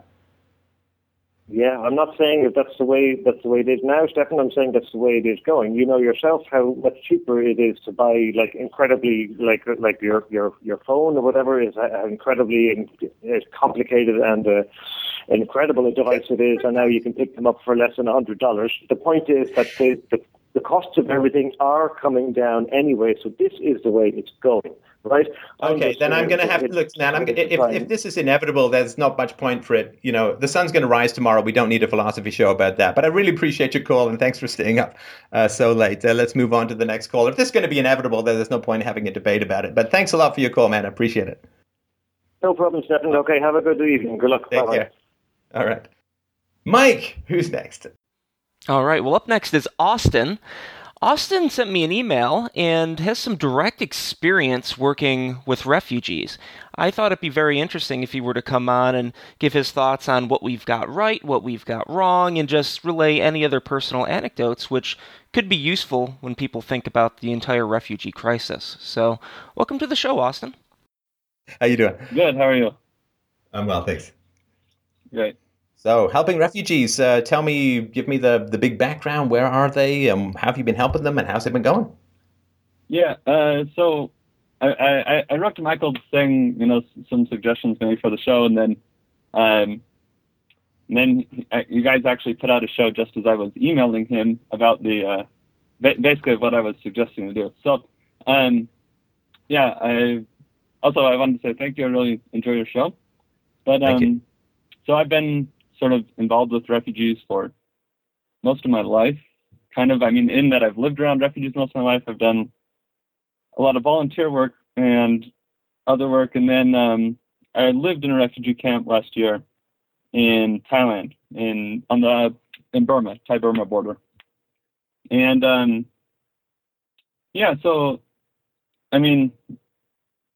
most of my experience with refugees is, I was telling Michael, is anecdotal, but sort of confirmed lots of what you put out in your recent video about Syrian refugees. The situation in Burma, it's a little bit older, but similar situation to Syria, civil war that's been going on. So, civil war, same thing, displacement. And yeah, I've been involved with lots of the refugees here in the States, as well as in the refugee camps. And okay, yeah. Dude, I appreciate the call. You got to start getting to the meat of the matter. Okay. Reading your resume is going to put my audience to sleep. Yeah, fascinating though it is to you and I. Okay, so give me sort of how it's the same as what I've described, or maybe how it's different. Oh, well, so I just wanted to get a few questions from you. I have a few questions for you, and like you in the video, you talk about the vetting process and the difficulty of bringing refugees here, and which I agree with. The vetting process is,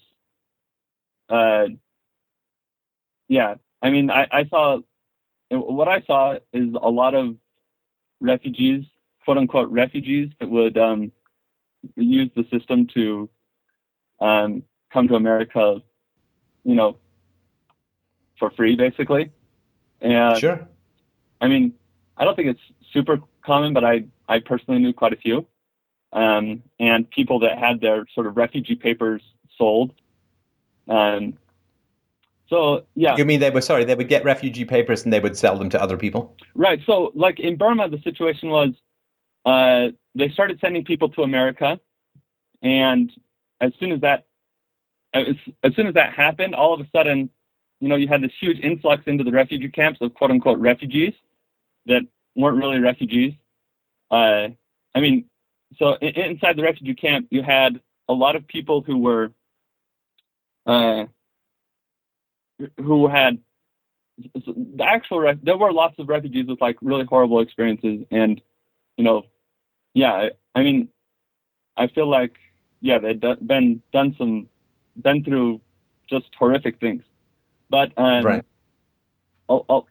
When people started getting resettled to America and to Australia and other places in the West, there was a ton of people who had Thai papers, who had Burmese papers, who weren't real refugees, had never been in any sort of conflict, all of a sudden appear in the refugee camp and got refugee papers and got resettled. And also, I knew, like, I have a friend who his brother was about to be resettled, and his papers, he was sold by a camp leader to another person, some other Muslim guy, and he came over instead of him. So his brother's stuck over in Thailand, can never come over, while some other random person went in instead.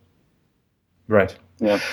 Let me just give a little speech here, because I think this is important and relevant. So the vetting process is nonsense. Like, some reporter just went through the Federal Immigration Database. There's not a full list of any kind. But from 2003 to 2013, federal authorities deported over 1,000 refugees, including 89 just from Georgia. In those numbers, 713 refugees got kicked out of the U.S. for committing aggravated felonies, including dozens of assaults, sex crimes, drug crimes, and homicides. So there's already a vetting process. It's not perfect.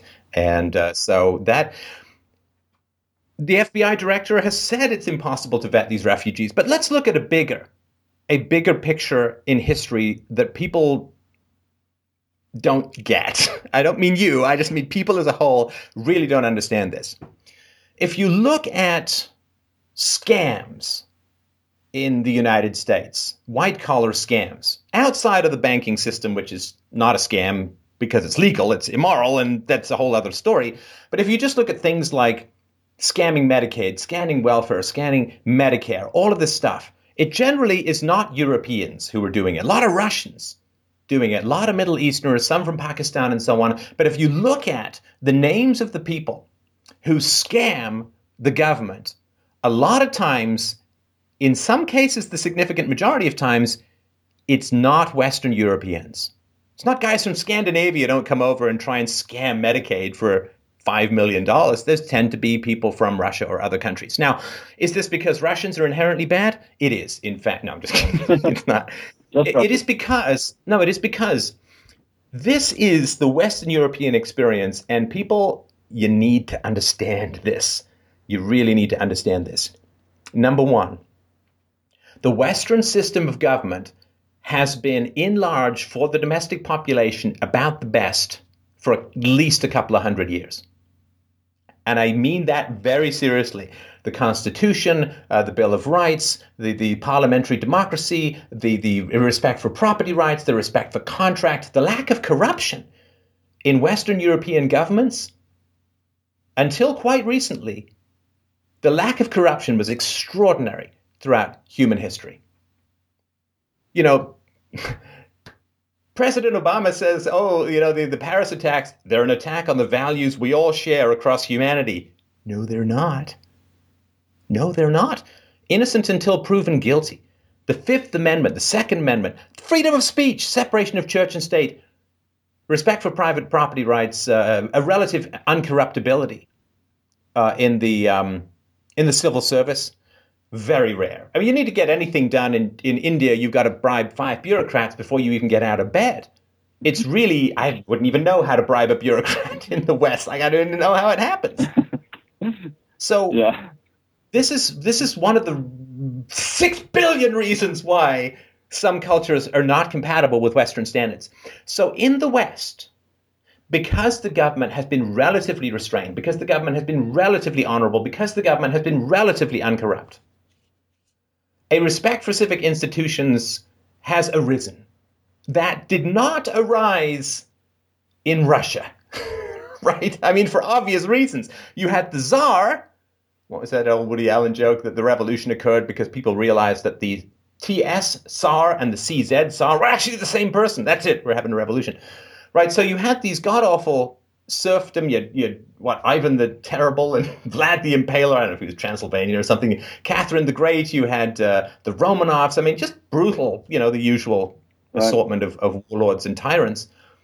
And then you had Vladimir Lenin and Trotsky and all these sociopaths and Stalin. And this is not a culture that has grown up with a great respect for social institutions, let's say. Right, so it's the old joke in Russia. They said, well, and the Soviets, they said, well, they pretend to pay us, and we pretend to work. It's all a game. If you can rip off the government for something, fine, because the government has no respect for you. You have no respect for the government. It's a predator-prey relationship. Maybe you can turn the tables at some point and scam them and whatever, right? Like if you work in some socialist vodka bottling factory and you can sneak some home, you'll do it. I don't think that happens a lot at Smirnoff in America or whatever, right? And so these cultures that have grown up where the people have no respect for their governing institutions, no respect whatsoever. I remember when I was many, many years ago, in my early 20s, I went with a couple of friends to Mexico for a vacation. And I was being shown around the ruins in Chichen Itza by this guide. And we fell to talking about government, as I am wont to do. And he was just giving me this long speech about the government. They're just a bunch of bandits. They're just a bunch of thieves. They're just a bunch of extortionate, no respect for them, right? Now, if this guy could, if he could have cheated on his taxes, I'm sure he would have. If he could, if something fell off a government truck, he wouldn't be like, excuse me, I think you dropped this. Oh, sorry, it's you, Mr. Drug Warlord. Here's your headless corpse back or whatever. Like, he wouldn't be returning stuff because they have no positive respect or relationship to their government. Now, in the West, for a couple of hundred years, governments were kind of out of step with most of the god-awful dictatorships in human history. And so when you bring a bunch of Russians in to America, they sit there and they say, oh, are you kidding me? I can set this little scam up and I can get millions of dollars from the government. And are you because in Russia, they would have done exactly that. But they come to America and they don't have that same respect. And the idea that the government is there to help you or protect your rights. I know people find this odd coming from me, but compared to Soviet Russia, where we live now, is a paradise of statescraftmanship, whatever the hell that means. Right? So when you bring a bunch of Pakistanis in, a lot of them are great people, nice people, and bring a bunch of Mexicans in, they have a different relationship with their state. Do you think that the Syrians' experience of their government is the same as somebody who's waving their 4th of July flag? What the hell was that sentence? The 4th of July flag, do you think that they hang something out there and they respect the veterans and they cry at the Star-Spangled Banner? That the genuine, heartfelt Middle America flyover country patriotism that warms the hearts, and not unjustly so, of a lot of Americans, and the patriotism that is there in England and so on, among the British people, the native British people, that has arisen out of hundreds of years. And in England, you could really argue more than hundreds of years since the Magna Carta and so on, of the government becoming a progressively more beneficial institution to society. And that which benefits you, you don't wake up in the morning trying to figure out how you can rip it off as much as humanly possible. Whereas if you grew up in a Soviet system where the government was ripping you off and threatening you every day, yeah, okay, it's war against war. It's not, this is not your marriage partner. This is some bully. And if you can trip them up and not get noticed, you're going to. They have a fundamentally different relationship. That's number one. Number two is that there are in-group preferences. It is harder to rip off your neighbor than it is to rip off a stranger on the other side of the world. Now, we are a tribal species. This is what everybody needs to wake up in the morning. This is your morning mantra. I'm good enough. I'm smart enough. And gosh darn it, people just like me. And we're a tribal species.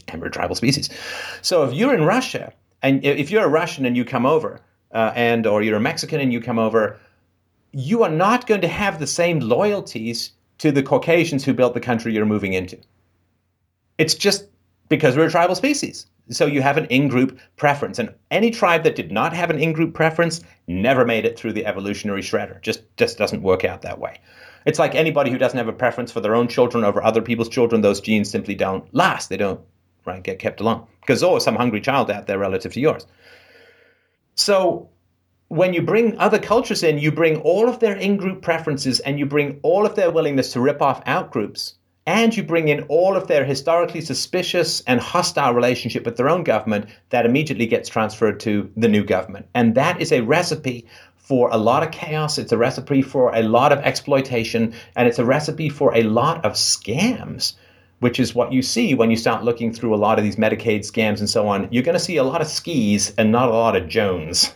So I just sort of wanted to mention that and get your thoughts on that with your experience with the refugees. I don't think also didn't really appreciate or recognize sort of the difference in cultures until I spent some time overseas. And I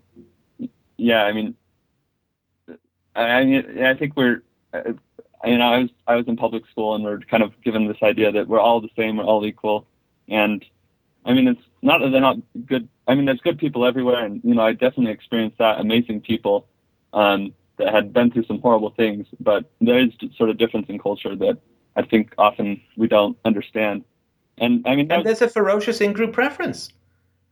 I saw this guy, Jorge Ramos, I think his name is, and he was talking about how the Latinos, in America, like nobody can get to the White House without the Latino vote. And there's so many tens of thousands of Latinos turning 18 you got to go court the Latino vote. You got to go and appeal to Latinos, and you got to go and get the Latino vote. Otherwise you can't get to the White House. Right. Well, what is he saying other than there's a big blob called Latinos who have pretty similar interests you've got to appeal to? Well, then, and those interests are not the same as white people. Right. Yeah. But don't ever think negatively of the Latino group. It's like, what? If they have a giant group of preferences that are common to most of them, and those preferences are at odds with white people's preferences, of course the white people are going to think negatively of them, because their preferences are opposite. If the Latinos get what they want, the white people don't get what they want, and vice versa. So you got to respect other people's culture. We're multicultural, all equal. But boy, those Latinos are going to shaft you politically if they get the chance. What the guy's openly saying. Yeah. And then people are like, well, wait a minute. How could you possibly have any hostility to the Latinos who are going to vote in a big bloc to screw up your interests? Of course they are. Anyway. Yeah. Well, so yeah. Say this openly. And then it's like, well, what do you mean white people? You're concerned with immigrants from different cultures. You just told us they're going to vote collectively against the interests. Oh, my God. Yeah. I think it definitely is sort of culture dependent. Some cultures it can match, but some, it's more difficult. No. See, white people in America have tried this deal for the last 60 years, and the deal is something like this. Okay, everyone on the planet, we white people are going to pretend that we have no particular collective interest. We're not going to organize. We're not going to try and defend our culture. We're just going to bring everyone in, and we're going to give you a whole bunch of great stuff. We're going to give you affirmative action. We're going to give you disproportionate high levels of welfare relative to the white population. We're going to look the other way when you get these beat-up white people games or when crime among certain minority communities is extraordinarily high. We are going to just unilaterally disarm as a culture. It's all damn, we have no interest. We're not going to defend anything. Our culture is we're going to spit on our own culture. We're going to spit on your own history. And yeah, go ahead, have a couple of knockout games. We won't notice. We won't mention anything or anything like that. So white people have tried this experiment, which says, okay, if we put down our cultural preferences, our collective self-interest as Caucasians, what's everyone else going to do?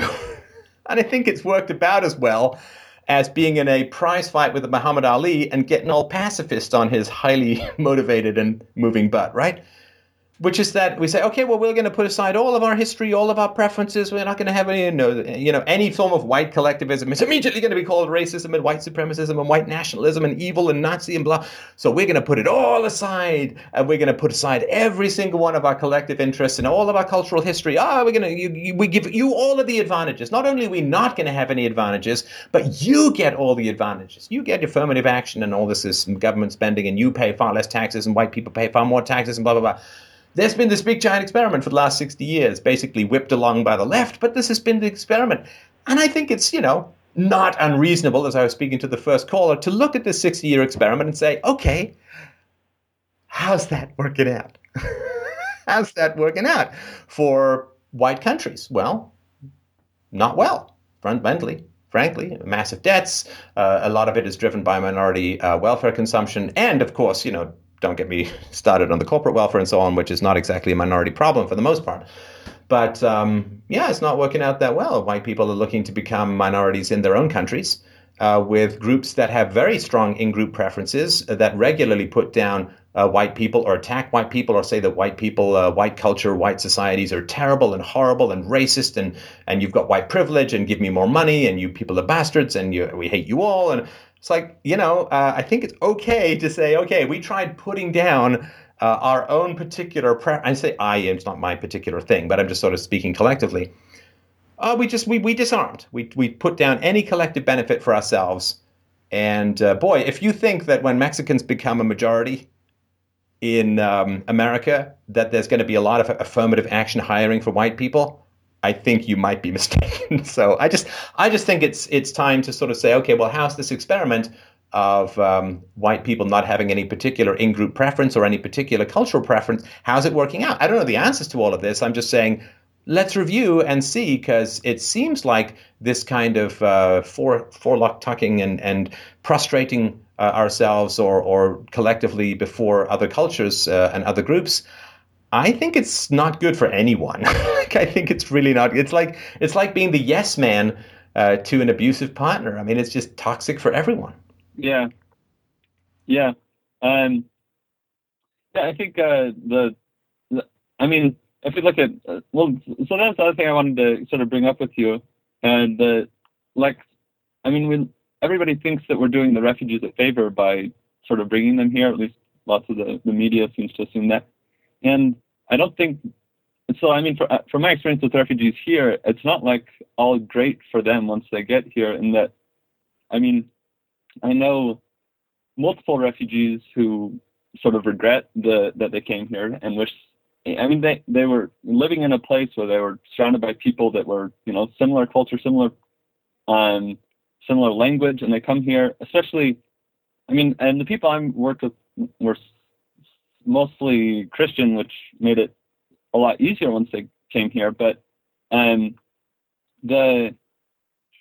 if you don't even have that, it'd be even harder. But I especially worked with a lot of sort of teenagers that came here between, if you come here between 14 and you have to go to public school and you don't speak the language, going to public school and you do speak the language is hard enough.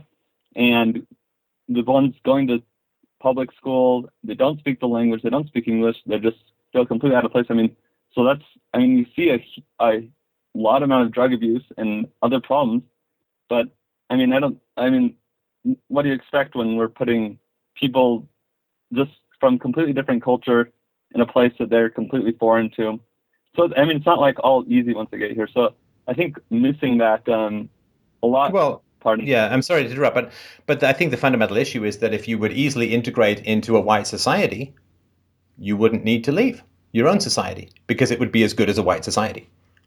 Yeah. Right. Like if you could just immediately flow into some, and again, some people do, and they come in and they do really well. Right. But the reason you're leaving is your society sucks. Well, and of course, there's been bombing, which is not inconsiderable and so on, right? But your society sucks. And so if you could come and integrate and be perfectly comfortable with a really free and liberal society relative to these, hellhole theocracies in the Middle East, right? Then your societies in the Middle East wouldn't be hellhole theocracies. Right. So on average, right, there are IQ differences between the two populations and so on. It just doesn't work that well. And so the reason, I think what happens is everybody looks at Western societies and they see Manhattan and they see cruise liners and they see restaurants with, wonderful food, and they see high-powered executives in great suits, and they maybe they consume a lot of it through the media. I don't know, like media in other countries and so on.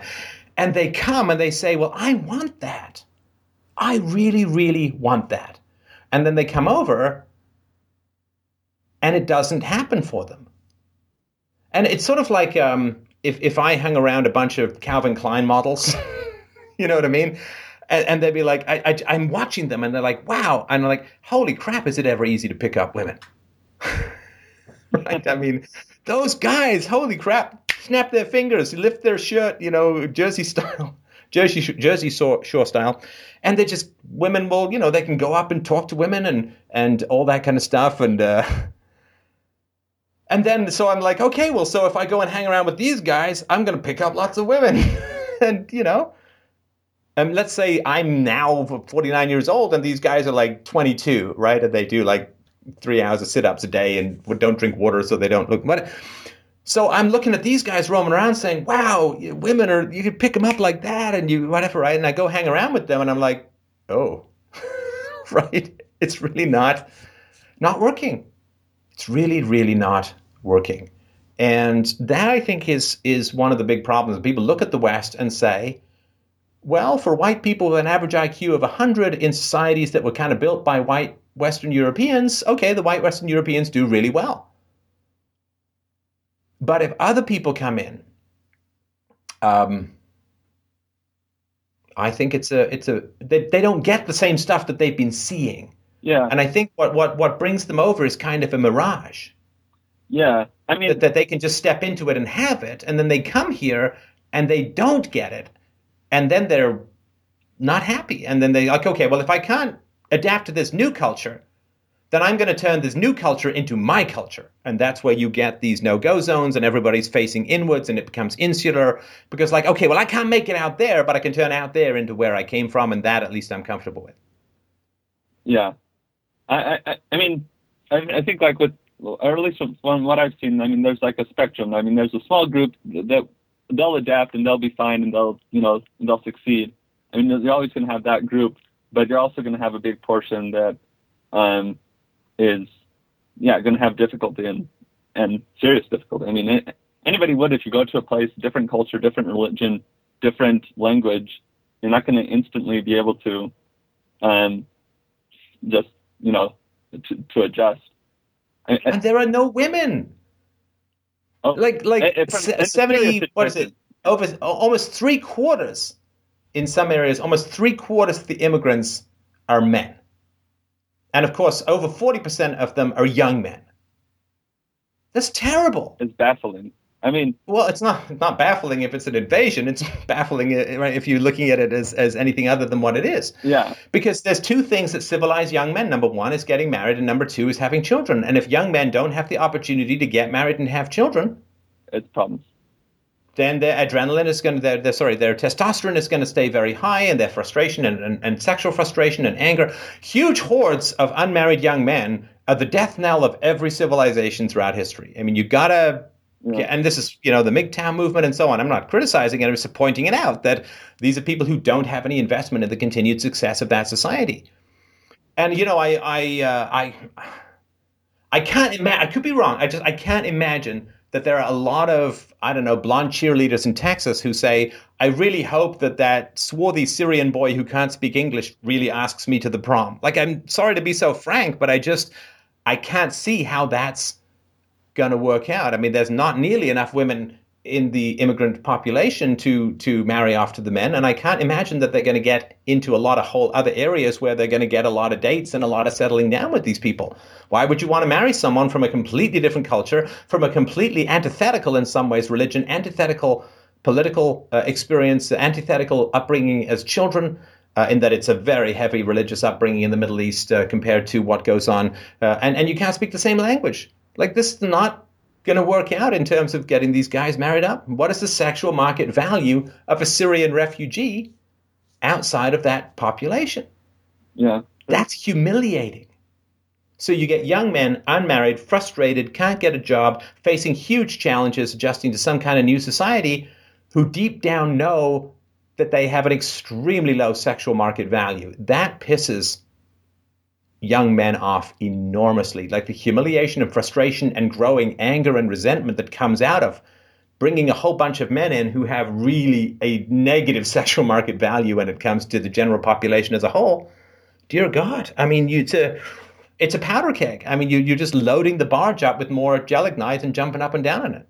Nitroglycerin, that's what I'm thinking of. Yeah. I mean, I didn't have, my experience hasn't been that just because I haven't seen those numbers, but with the Syrian, I mean, it's inevitable that, especially, I mean, when they come in that age group of, early teens to through their 20s and you can't communicate, I mean, it would just be hell. And that's not going to be I mean, I've seen with lots of kids I know that have come when they were in their teens, not able to speak the language, and they have a really rough time. I had a few more questions for you, just like on the refugee sort of situation. So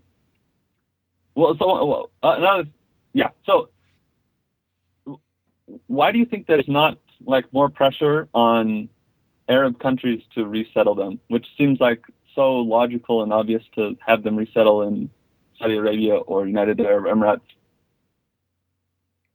Why do I think there's not more pressure? Yeah, I mean, it seems like the political pressure to have nobody seems to put pressure on them to accept them, while we just keep accepting them here in the West. Well, okay, first of all, I mean, Turkey's taken in almost 2 million refugees, Lebanon more than 1.1 million, Jordan 629,000, Egypt 130,000, Iraq, which we all know the status of Iraq, almost 250,000 refugees. So they're not necessarily integrating into those societies, but they have taken refugees and they're in camps and to a large degree and so on. So it's not. I think it's not true to say that. But here's the thing: all it is sentimental vote buying by the politicians. It's got nothing to do with what is good for the country. It's got nothing to do with what is good for the refugees. What's by far the best thing for the refugees is to send money over there to help them. Because for $1,000, you can resettle a refugee over there, but it costs almost $13,000 to do it in the West, even in the short run. So you can help millions of people over there, or you can help 35,000 families over here. So there's nothing to do, like nobody's sitting down and saying, okay, let's put the sentimentality aside. Let's put let's figure out how to actually help people with facts and data. And so all it is that the politicians don't want to say, we don't want Syrian refugees. And why don't they want to say that? Well, because there's a lot of Muslims in America, right? America has taken in more immigrants over the last decade or so than the rest of the world combined, and almost half of those have been Muslims. So are you going to say, well, we don't want these Syrian refugees. We don't want them to come here. Well, how's that going to be interpreted? It's going to be interpreted as racist, and the media is going to have a field day with you, and you're going to get protests, and you're going to get people burning signs on your campaign lawn. Why? I mean, you're not paying for it, and so you get to buy votes. You get to be sentimentally appealing to a lot of unthinking mouth breathers who are like, oh, good, we're helping them. That's great. Otherwise, they'd be dying. And so don't you care about these people and so on? And it's all it is just vote buying. I mean, it's like saying, why is there a government debt? Well, because it's a lot easier to print money than it is to raise taxes. And it's a lot easier to borrow money than it is to cut spending or raise taxes. So it's just the logic of the system. Sentimental people who don't know how to think, who are just looking at pictures of sad-eyed refugees and saying, let's give them a home. And, it's just a conquering of idiots by sentimentality, which tragically seems to be the general history of civilization as a whole. But and nobody is, myself and other people as well, of course, are standing up and trying to push back. But, we don't have any political power, thank God. So why is it happening? Because women as a whole. Because of sentimentality, right? Because women are all like, let's give them a home. They're homeless. They're refugees. We care. And women have to go fight in wars in general, and they're not going to be called on to fight if there are any problems. And at some point, if there's a big attack and a lot of women get hit, then women will start to act. But it's just sentimental stuff, and a lot of it comes from women. Not all of it, but a lot of it. And of course, remember, we've done this whole R versus K selection thing, that R's cannot process threats, and there is this sentimentality of we're all just kind of the same. But of course, if the reality is we're all the same, then why the fuck would they be coming here? It's like saying, all McDonald's are the same. There's a McDonald's at the end of my street, but instead I'm going to drive to the McDonald's 3,500 miles away. But they're all exactly the same. It's like, which is it? If people are all the same, then they shouldn't need to come here. They have to be coming here because the way of life in the West is better.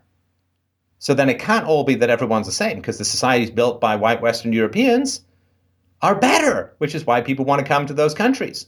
So this idea that everything's all the same, well, that's just used to shut Western Europeans up, right?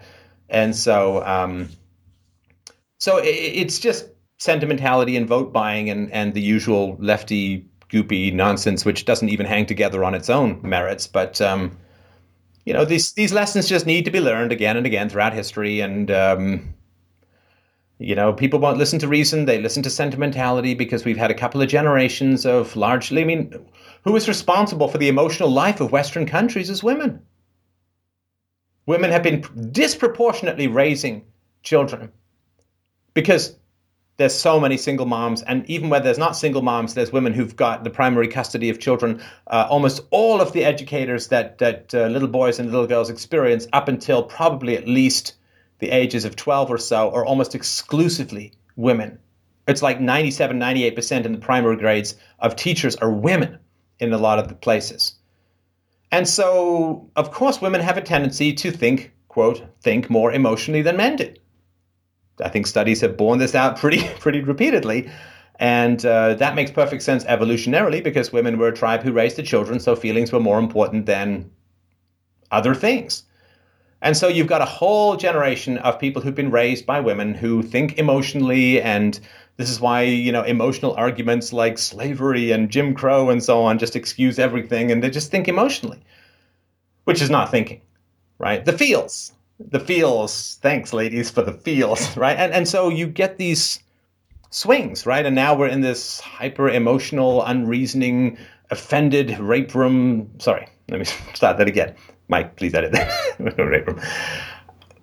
We're now in this whole pendulum swing, which is, I think, starting this, I talked about with Bill Whittle, is starting to sort of swing back.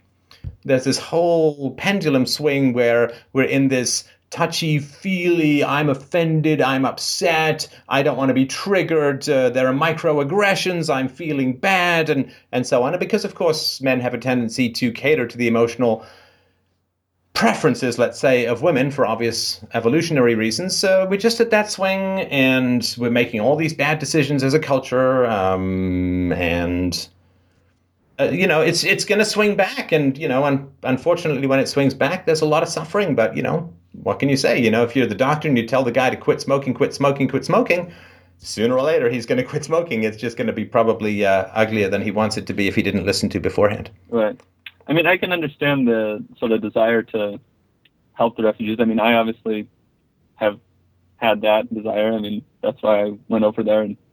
And well, I don't know, stop bombing. Yeah. Like, to help the refugees, we just need to stop doing stuff. Stop invading Muslim countries. Stop bombing Muslim countries. Stop setting up no-fly zones. Stop doing all of this goddamn stuff that destroys Muslim countries. I'm pretty stop selling goddamn weapons to Muslim countries. I think that'd be great. As I pointed out in the presentation with regards to France, France has very strict gun control, except for the United Arab Emirates, which they'll sell every human shredding device known to mankind. So, and Mike, if you can grab me up, I had this somewhere. I don't have it here. A list of the countries that have been invaded, Muslim countries that have been invaded by Western countries. And we got a whole thing coming up about the Crusades. We're going to have a balanced thing. But, this idea that it's one government program just leads to another government program.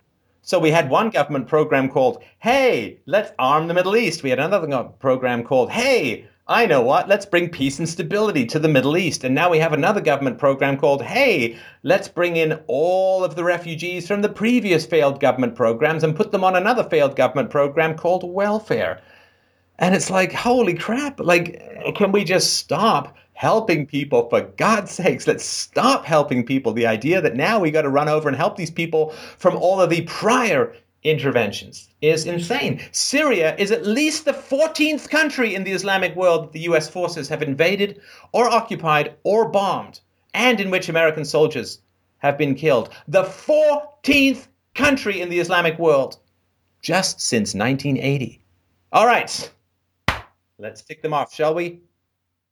Iran, 1980. 1987 to 1988. Libya, 1981, 1986, 1989, 2011. Lebanon, 1983. Kuwait, 1991. Iraq, 1991 to 2011. Oh, and 2014 as well. Somalia, 1992 to 1993. 2007 to infinity. Bosnia, 1995. Saudi Arabia, 1991 and 1996. Afghanistan, 1998 and 2001 to infinity. Sudan, 1998. Kosovo, 1999. Yemen, 2000, 2002 till infinity. Pakistan, 2004, and now Syria. Woo, that's a lot of dead Muslims. But you know what, folks? They just hate you for your freedom. So I think let's stop getting involved in these damn countries, and then we won't have any refugees to take. Yeah, and almost all conflicts around the world, the U.S. somehow gets involved and creates. Somehow. Well, the U.S. military-industrial complex needs perpetual war in order to remain profitable. This is what happens when you turn your national defense over to the government, which was not always the case throughout human history. U.S. military-industrial complex requires a state of perpetual war, which is why one conflict gets replaced with another conflict, gets replaced with another conflict. Back in 1917, Woodrow Wilson took the U.S. into World War I with the promise that World War I was going to be the war to make the world safe for democracy. And this was the war that was going to end war. And America has this habit of fostering these relationships with its supposed allies and then blowing those allies up, and then making friends with whoever rushes in to fill the power vacuum, blowing those people up, making friends with whoever comes into that power vacuum, blowing them up, rinse and repeat, and every single time the people who rush into that power vacuum had more traumatized childhoods, more destroyed childhoods, more brutalized childhoods, have seen more people dead, which is why Saddam Hussein was bad. And then the people who rushed in to replace Saddam Hussein was bad. And then the ISIS is even worse. And they get worse and worse and worse because you're layering childhood trauma on childhood trauma on childhood trauma in these countries, which is why the brutality tends to escalate. But of course, the United States of amnesia, as it's been called by Gore Vidal, Putin just recently called out Obama and the U.S. for creating ISIS. They were originally allies in the war against al-Qaeda and against the Syrian dictator. Oh, Gaddafi, he's our ally. Oh, he's our enemy. I mean, it's insane. It is the mafia. You know, it's like in Goodfellas. When Robert De Niro is looking across at Joe Pesci, he's been friends with the guy for 10 years. He's like, oh, I know how I'm going to kill him. No loyalty. Well, it's purely R, right? It used to be K. Right? You got K military run by R leadership. And do you remember...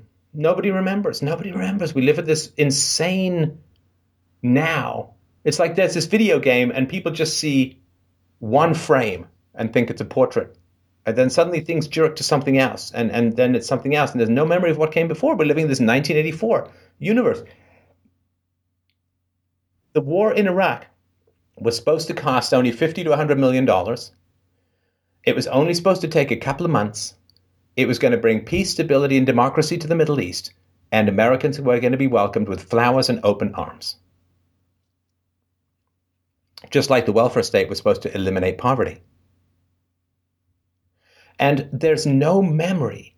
It's too god-awful for people to remember the promises that were made versus the results that were achieved, because then they realize the degree to which nobody has any intention of delivering what they promise. The United States government had zero intention of delivering peace to the Middle East. They lied to people, and they lie every single time. All governments do this all the time. They say, one more blood sacrifice, and we will give you perpetual peace.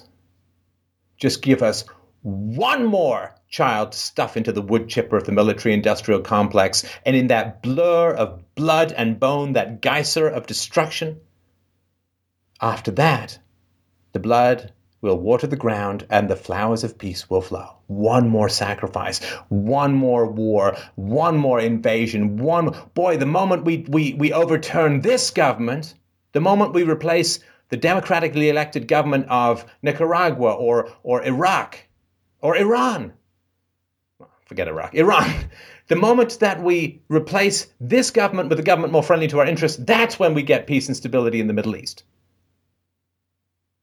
And it's like you've got, I hate to cheapen the analogy of it, I'm just trying to bring it down to a level that people can really get emotionally. It's like you've got like your brother. Oh man, I love you, man. I want to start this landscaping business. I need like $2,500. I'm going to buy a truck, and I'm going to quit the weed. I'm going to go, and just give me the money, man. And I promise I'll pay you back like double, like 6 months. It's all I need. I'm going to finally get something done with my life because, you really inspire me. I admire you. You've done a great thing with your life. I'm going to move out of mom's basement. I'm going to stop playing Dungeons and Dragons by propping up the tables on the couches. And I'm going to just go out there. I'm going to start my life, man. It's time for me. And I'm sorry about how much time I've wasted. I'm sorry about how much mess I've caused for you in the past. This is it, man. $2,500 is all I need. And I'm going to keep you updated with what I'm doing, and I'm going to let you see what I'm buying, and it's all that, right? And you give him the $2,500. A month or two goes by. He's like, man, weirdest thing happened. Like, my truck needed a new carburetor. So I just need $2,000, man, $2,000. And I'll be able to, things are coming along well. I'm getting some business. And he keeps, and I won't belabor the point, but the guy keeps coming back. Now, it's painful for you at some point to say, he's never going to have a landscaping business. He's never going to pay me this money back. He's been lying to me the whole time. He's a deadbeat parasitical leech, and all I'm doing is enabling him. I am toxic in this relationship to the degree that I continue to believe these bald-faced lies. My brother is not the problem. He's doing what parasites do. And he's always going to do what parasites do until I stop enabling him. I stop believing his lies. I can start to actually help him, not the demon of parasitism that is currently riding his heart. Now, this is why people stay in this blur of now, because as long as you just give the guy another $500 and, pretend to believe his promises, then you can clink your beer cans and you can talk about your childhoods and the game and the weather, and off he goes in his way. But the moment you say, like, you've got this accumulated anger and frustration, but every single time there's a confrontation.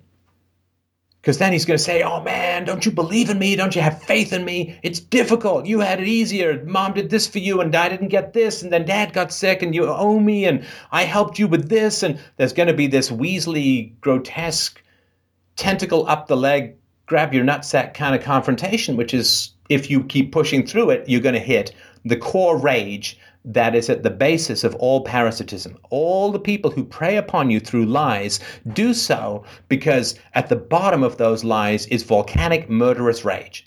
And it is the rage that makes you believe in the lies. And you question the government, you question the media, you'll see it.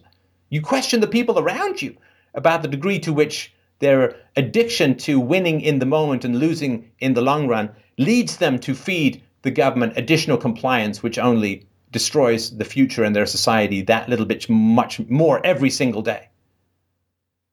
The rage that is at the bottom of manipulation, because manipulation is fundamentally helplessness. And rage is right at the root of helplessness, a fundamental inability to believe that you can do something of value on your own, which is necessarily leads you like water down a channel to end up trying to manipulate and parasite of others people through language.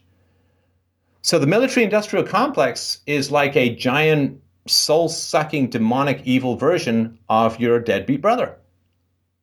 Because they're constant, oh man, just give me, I tell you what, give me 10,000 bodies. It's all I want. 10,000 bodies, maybe $1.5 trillion. Yeah, maybe $3 trillion over a long period. Who cares about that? Give me 10,000 bodies of your family, of your kin, 10,000 bodies. That's it, man. That's all I need. It's all I need, 10,000 and we're done. And there'll never, ever be anything again, ever.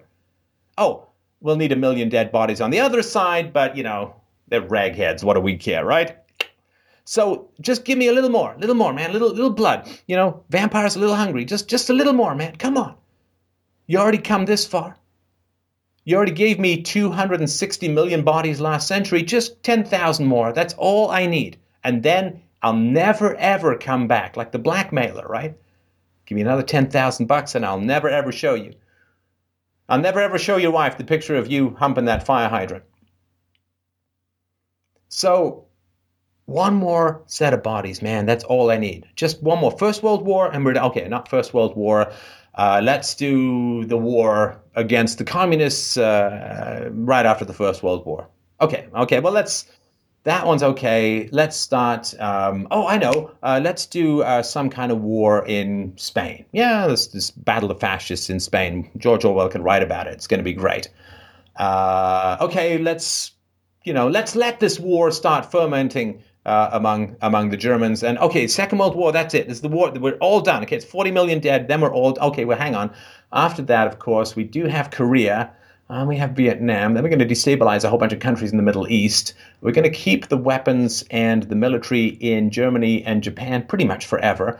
Oh, I know what. Let's use 1 billion Muslims to fight against communism by arming them and training them, the radicals, on how to bring down a superpower by exploiting the asynchronous costs of attack versus defense. And as I've talked about many times, taking down the $20 million MiG plane with a $20,000 Stinger missile. And then once we've radicalized the Muslims and invaded and bombed and taken over their countries and installed their own puppet governments, after that, you can I guarantee it, absolute peace forever. And this is why Americans have to stay amnesiac. Because the moment they stop forgetting or pretending to forget, well, then they have to wake up to the challenge they face. But the longer they stay asleep, the deeper and darker the cave they awaken in. Yeah, so. And they not have to acknowledge the past. So, but on that though, I have just one last question. All right, keep it quick, because I got another caller. And okay, well, okay, go ahead. I mean, I'm I guess not directly responsible for what's happened in the Middle East. It is the U.S. government, and but I think lots of people do feel sort of a desire to help the refugees. I mean, I guess my problem with the media, how it is it says we should let refugees in, but it's actually, they're not saying that. They're saying we should bring them here, pay for them, all this stuff. Well, no, hang on. Okay, first of all, I'm not saying you're responsible, but there is a level of responsibility. I've got a question which I'm going to do a podcast on in a little bit, which is, what is a hero? Just, you tell the facts. You speak the facts, you speak the truth. It's the only thing that there is. Heroism isn't like I've got to go to study jiu-jitsu for 12 years and then I can be a hero. Or I've got to go and join the special forces and then I can be a hero. Heroism is available to everyone at all times in all circumstances. Right. Just speak the truth. So, but do we have, because our government's been involved in this, I mean, from my experience, refugees, the best is for them to, resettle there or find a way to be successful in sort of similar cultures. But do we have a responsibility to, to help in some way, whether to sponsor a family or to go over or to donate money? I mean, like, what is exactly our individual responsibility to the refugees coming out of Syria? Tell the truth about foreign policy. I mean, if you really want to help people, look, I mean, if you want to send money over, right? There's more than 500,000 homeless in the United States. I'm sure they could use some help too. But you need to tell the truth about what's going on over there. Well, what? See, from the outside, I made this analogy about cows and farmers and so on, which is basically that the farmer keeps his cows well, and the cows are like, oh, that farmer's a great guy. But if the farmer's out hunting beyond the farm, the animals think he's a murderous sociopath, right? But here's the thing. People who don't have a democracy, like people in these theocracies in the Middle East, people who don't have a democracy look at Western countries and think that democracy works, and they think that the American population and the European population is A-OK with all these invasions. Why? Because it's a democracy, you see. And what is the government, all the democracies around the world? They say, oh yes, well, we represent the will of the people. The people voted us in. The great danger of democracy is that those outside the democracy feel justified in attacking the members of that democracy for what their governments do. Because that's the story of democracy. In a democracy, you see, in a democracy, the government reflects the will of the people. George W. Bush and Obama both got reelected after invading or arming insurgents within Islamic countries. Now, the degree to which people in a democracy are propagandized, or they don't care about that. Maybe they don't even know about that. But when you see people on the other side cheering those who are killing you, and knowing that they can only kill you because those other people are cheering, you probably hate the people cheering even more than the people killing you. Does that make sense? So when it's not justification for any of these evil actions, but when a terrorist goes and attacks the citizens of a democracy who voted in a government that is attacking that person's country, from the outside of that democracy, it looks like there are justifications for that. Do you see what I'm saying? Because the democracy reflects the will of the people. And the majority of people voted in for these horrible policies. And the people aren't there protesting. They're not out there saying, God damn it, stop invading these countries. This war is an abomination. And they vote the same leaders in. So they vote the same leaders in who've done it all already. And anybody who says, oh, you know, we should really cut defense, we should really stop getting involved in these foreign countries, just look at the Republican debates. Hell, look at the Democrat debates. They used to be a little bit more, let's stop invading other countries, but they swallowed that blood pill as effectively as everyone else. Now, there are a few people who are saying, let's cut back. On like Ron Paul, to his credit, Rand Paul's a bit more pro-military, but Ron Paul was very much like, let's close down the military bases and come home. And to his credit, right? I mean, there's a great, but the guy never polled more than a couple of percentage points. So people look at overseas. This is what happens when you, right? People look overseas and say, well, the only guy who's saying, let's bring the troops home, nobody cares about. And the media hates him. Ron Paul it's horrible, natural, right? And so they look and they say, okay, well, the media must reflect what the American people think because the media have to sell to the American people. The politicians, they can lie and stuff, but people have to go and buy a damn magazine or a newspaper or go to some website. And so if the only guy in the last presidential race who was talking about what is called isolationism, right, which is, I don't know, apparently not jumping into a burning building is now called being an isolationist. What, you don't want the burning building? You're an isolationist. And it's not isolated when you trade with people. Apparently it's not isolated when you go and kill people. But anyway, apparently that's not isolated. But from the overseas, they look at the American politicians who are all like, yeah, let's go bomb more brown people. And then they look at anybody who says otherwise. And there's Noam Chomsky, who's very critical of U.S. aggressive foreign policy, whatever his faults, and we all have our faults, but the guy's bang on when it comes to U.S. foreign policy, everywhere from Nicaragua to Lebanon to Iraq to Iran great stuff. Now, Noam Chomsky, is he showing up on TV? Is he making his case anywhere? Does he get op-ed pieces in the New York Times? No. So they do see that there are a small minority of people who are willing to go out there. I mean, put myself in that number. U.S. foreign policy, Western foreign policy is god-awful. And it certainly is true that foreign policies of all governments are pretty much god-awful. It's just that the West is a bit better armed at the moment.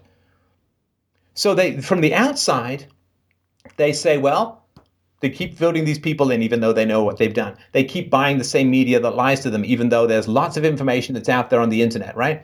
Whenever you have in a conflict two people living in entirely different worlds, the result is almost always violence. Almost always violence. So people in the West are looking at particular news sources that are just not connecting the dots for them. And I try and do that in this show with, of course, people's help. People in the Middle East, they're looking at very different news sources, right? And those news sources are actually showing pictures of Iraqi dead people.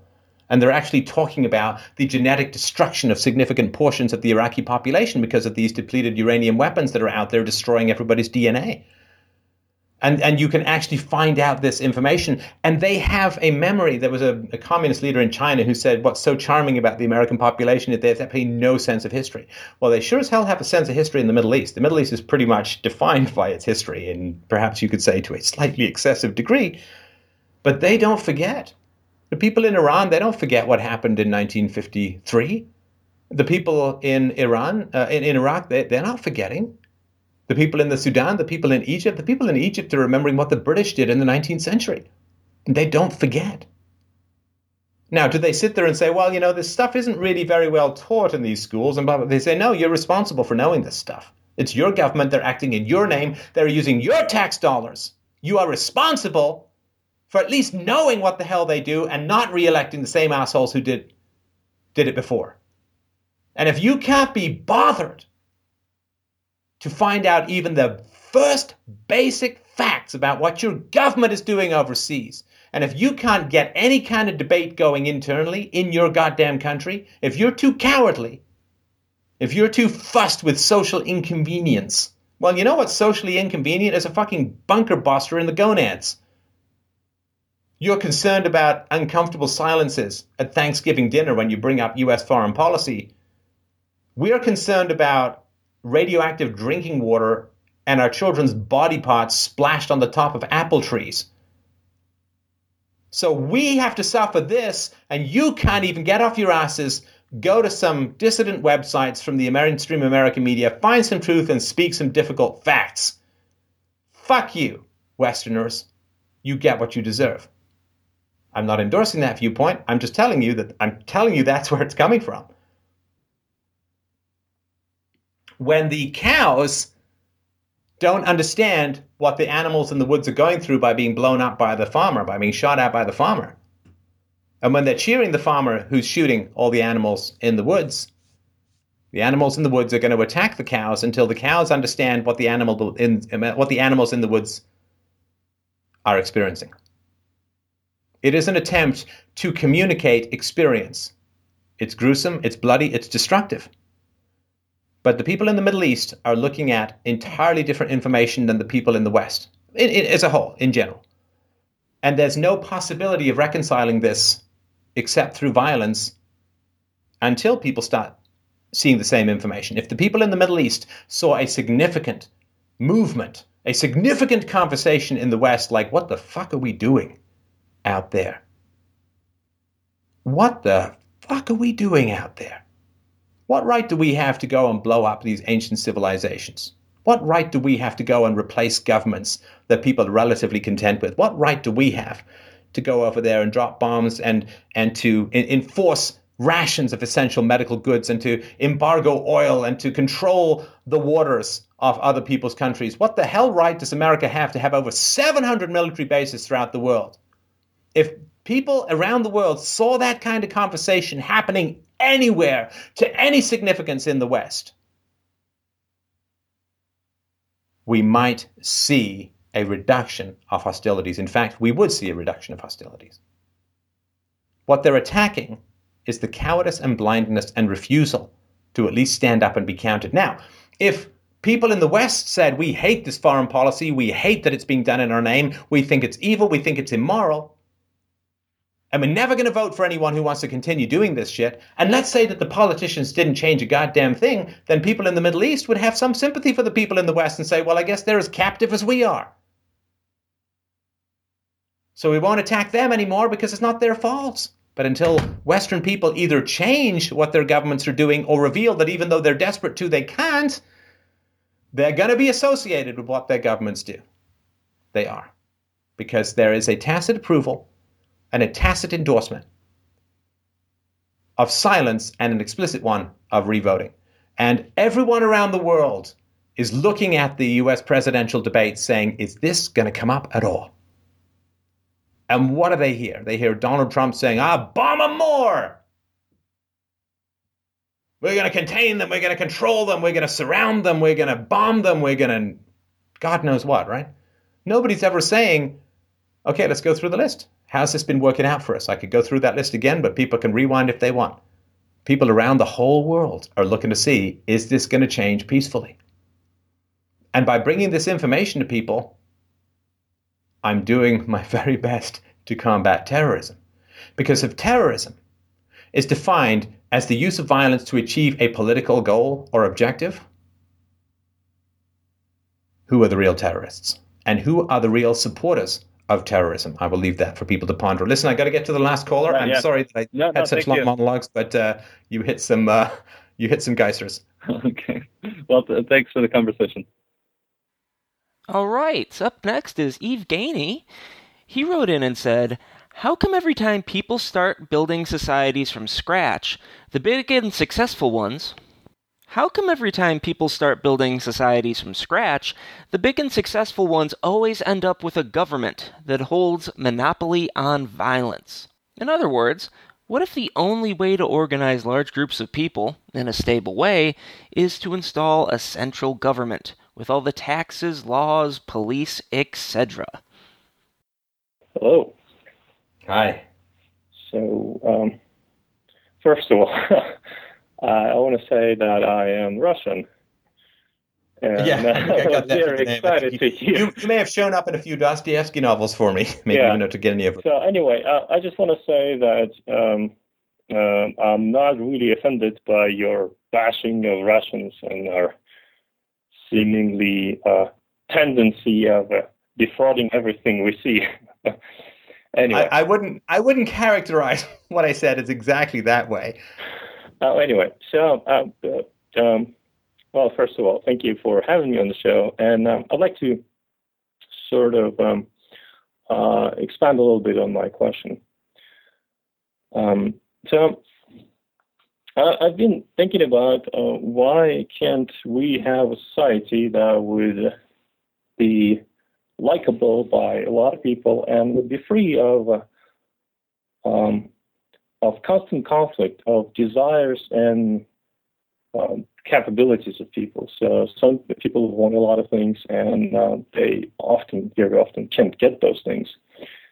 And one of the possible reasons is that they can't get a job that they want, and so there's also the government that sort of acts as a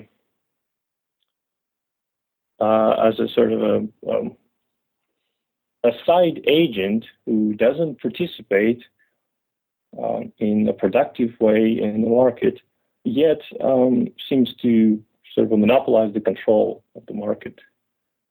And I came to the conclusion that I don't think it is possible for human beings to organize themselves without getting together and installing such a control agency. They just create it. So Roman Empire started as a free society and grew into a huge bureaucratic state. With slavery and with relatively few rights for women, but yes. All right. Yes. Yeah. When Europeans came to America, they basically eradicated the only free societies there were and installed... Wait, hang on. I'm sorry, are we going with Native American society as a free society? The local tribes were more like a communist dream. Well, I'm not talking about Mayans and Inks. They were huge. They have 5-year industrial plans and gulags? I don't quite understand what that means. No, I'm just saying that I watched. I can't say that I extensively watched your show, but I watched many, and I came to the conclusion that you're a supporter of hands-free government, so to speak, that kind of allows the free markets to evolve on their own evolution, and this will work out better than what we have today. and the welfare and the education, the free education, and you're bashing Bernie Sanders for his seemingly socialist views. And I just want to provide an opposing opinion and opposing consideration to this. And am I right? All right, just because, I mean, sorry, yeah. When my positions are woefully mischaracterized, which is fine because you haven't listened to the show much. Mm-hmm. I have to accept the non-aggression principle because UPB, right, my universally preferable behavior, I have to accept the non-aggression principle. In the same way that, physicists are reasonable to accept that there's such a thing as gravity and speed of light is constant and so on, right? And because I support the non-aggression principle and universality is the test of ethics, then no one can initiate use of force against anyone and be moral, right? No moral theory can support the initiation of the use of force in a universal way. And so because no one can initiate the use of force, a government is automatically an immoral agency or entity because it relies upon the initiation of the use of force. It relies upon taxation or customs duties or the acquisition of land without the investment of labor or whatever. So I can't. It's not like I'm not a fan of government or you know what I mean. Like that doesn't. No, I'm not a fan of Ptolemy. I guess I like the cut of Tycho Brahe's Gib or something like that. I mean, I have to accept that the non-initiation of force is a reasonable and objective and valid moral concept, and as a result, anything which violates the non-initiation of force cannot be moral, and in fact, anything which directly relies upon the initiation of the use of force must be immoral. Mm-hmm. This is why rape is immoral as opposed to lovemaking. Lovemaking does not require the initiation of force. This is why theft is immoral as opposed to charity, because theft requires the initiation of force or fraud, and the same thing with murder, and the same thing with assault is the initiation of force. If it's self-defense, that's a different matter. And so when you say, well, you're not a fan of government or whatever, or it's like, well, you just don't like murder because you're not a fan of murder. There are principles behind it. You can agree with them or not, but there is a reasoned and principled set of arguments behind it. So I don't know what hands-off government means, but any individual or group of individuals that claims the right to initiate force and be moral are wrong. Anyway, so I just wanted to mention that, but we can certainly go on as to why it might happen, I think. So I have a question for you. What would the government do if somebody does rape someone? What do you mean, what would the government do? So, well, there's definitely going to be someone protecting people. We know that what the government does, which it tries to prosecute and jail the person for rape, right? Right. That's what I'm saying. I have a question for you. So under your principle of non-initiation of force, if someone does rape somebody or murders or mugs someone, what would be the reaction to that? Well, first of all, it's around prevention rather than cure, right? So a rapist doesn't just appear. He has to be raised by a single mom in general, right? So a rapist doesn't just appear. A rapist is somebody who usually has experienced significant amounts of sexual violence in his childhood. Now, sexual violence in childhood is something that shows up physiologically in general, right? I mean, you can see trauma and the effects of child abuse can be seen in brain scans very easily. Trauma also gives, heightened fight or flight responses, heightened levels of cortisol in the system, and so on. So any child who would be exhibiting slightly different behavior could be easily taken to a doctor, and the doctor would give a child a scan and would see the effects of trauma right away, and a reasonable and free society would leap into action to attempt to remediate whatever trauma or childhood abuse that the child was undergoing. And so figuring out whether there's child abuse and what is occurring, and figuring out the kinds of traumatic childhoods that lead to adult levels of aggression, sociopathy, and so on, criminality, it's all very easy to do. It's just there's no agency in society that profits from that. The average person profits from a peaceful society, but the cops profit from crime, governments profit from crime because they get to exercise power over citizens, kick in their doors, they get to tax citizens for the illusion of protection, they get to run all these fabulous lawyer-enriching, quote, legal systems or law courts. They get a prison complex, which they get to buy votes with by handing out contracts and union deals and so on. So governments profit enormously from criminality. you can't buy a fence if there's nothing dangerous around you. So the government loves the fact that there's criminals around. So the government has no incentive. Plus, of course, children don't vote. So, and parents do, and parents don't. If the parents are abusive, they don't want anyone to find out, right? There's a reason why cat burglars don't show their faces, because they don't want to get caught.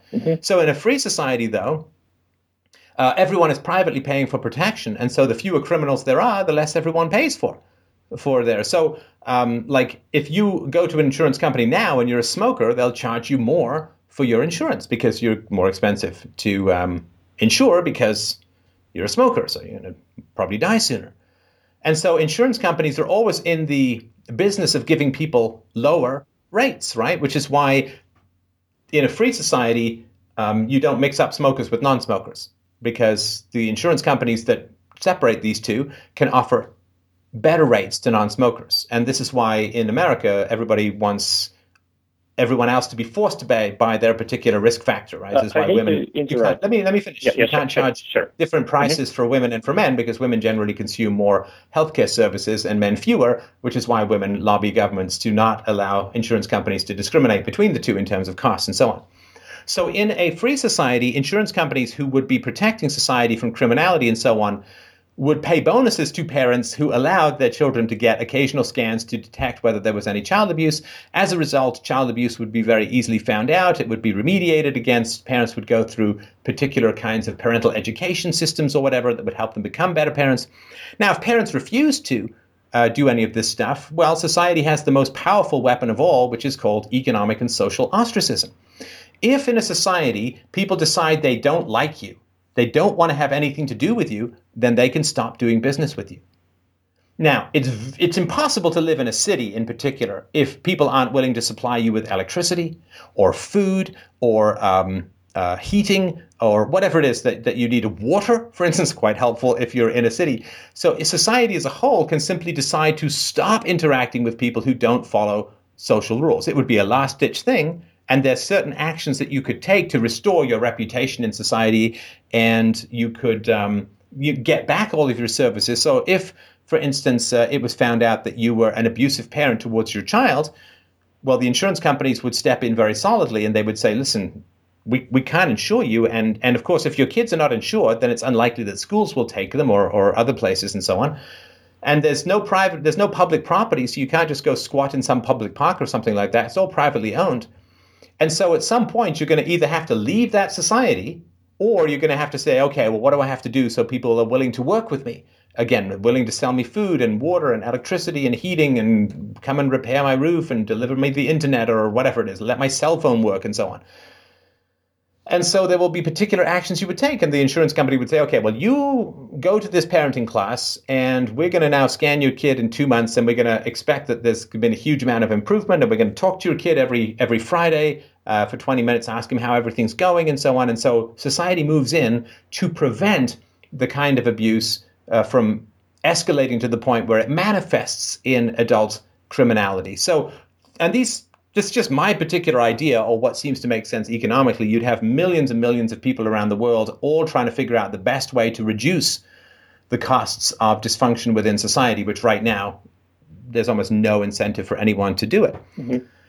And so that's what would happen in terms of prevention. Now, if somebody could still be aggressive, right? They might have a brain tumor. They might have some physiological disability. They might get hit with a bump that gives a concussion that lowers their neofrontal cortex, or the inhibition of their impulses. So you could still have criminals, even if they've been raised very well.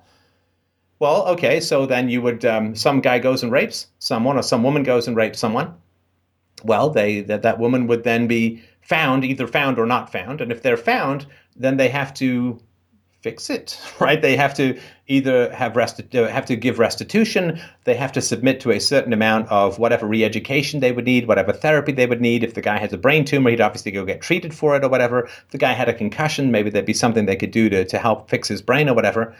But that person would then have to make good the wrong that they had done in some particular manner. And if they didn't, then society would simply stop doing business with them. And now you could say, oh, well, what if there are a few people who did want to do business with them? Well, those people would be ostracized as well, and it really wouldn't be worth their while. So that person would be unable to live in society until they made restitution and restored their reputation within that society. So they could go live in the woods if they wanted, go live somewhere where there's nobody, and then, you know, basically they've self-banished, which is, banishment was prison is a kind of banishment in that you're no longer a part of everyday society. So if they go self-imprison by self-banishing themselves, okay, well, problem solved. But if they want to come back into society and get trade and get benefits and get the economic participation that they need to survive within that society, well, then they have to take the steps to restore their reputation so that they can do that. So these are just off the top of my head description. There's more about this, of course, in my free books, Everyday Anarchy, and in particular, Practical Anarchy, which people can get at freedomainradio.com/free. But these are some possibilities that have worked very well in the past. Ostracism is a very, very powerful tool within society, but it is not used at the moment because it's illegal for the most part, and also because the government is supposedly doing its thing to solve these problems. I'm not saying this is a perfect answer, and I don't want to get into, well, what if this and what if that. These are just possible ways of approaching it. But I think what's more interesting is why. I think what's more interesting is, because you can do that forever. Well, what if a meteor hits, and what if the reputation system goes down, and what if a whole separate group of people, blah, blah, blah, right?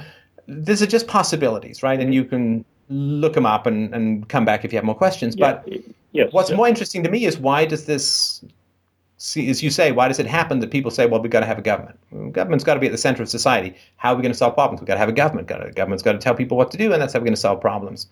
I think I have an answer to that, but it means I got to ask you some questions. I just want to add. First, I want to summarize this. So, just so that I understand correctly what you are describing, that there will be sort of a voluntary contributions to insurance companies that will... No, not voluntary contributions. You're charged. Yeah. So so you have insurance companies that somehow necessitate training and kind of a follow up on anyone who is potentially going to cause some disruptions to the order. There's also... No, not disruptions to the order, who are going to be aggressive criminals. Mm-hmm. Yeah. No, that sounds a bit totalitarian the way you put it. Okay, I'm sorry. I don't mean that as the total thought control, but, you know, there's somebody showed the obvious signs of being a danger to society.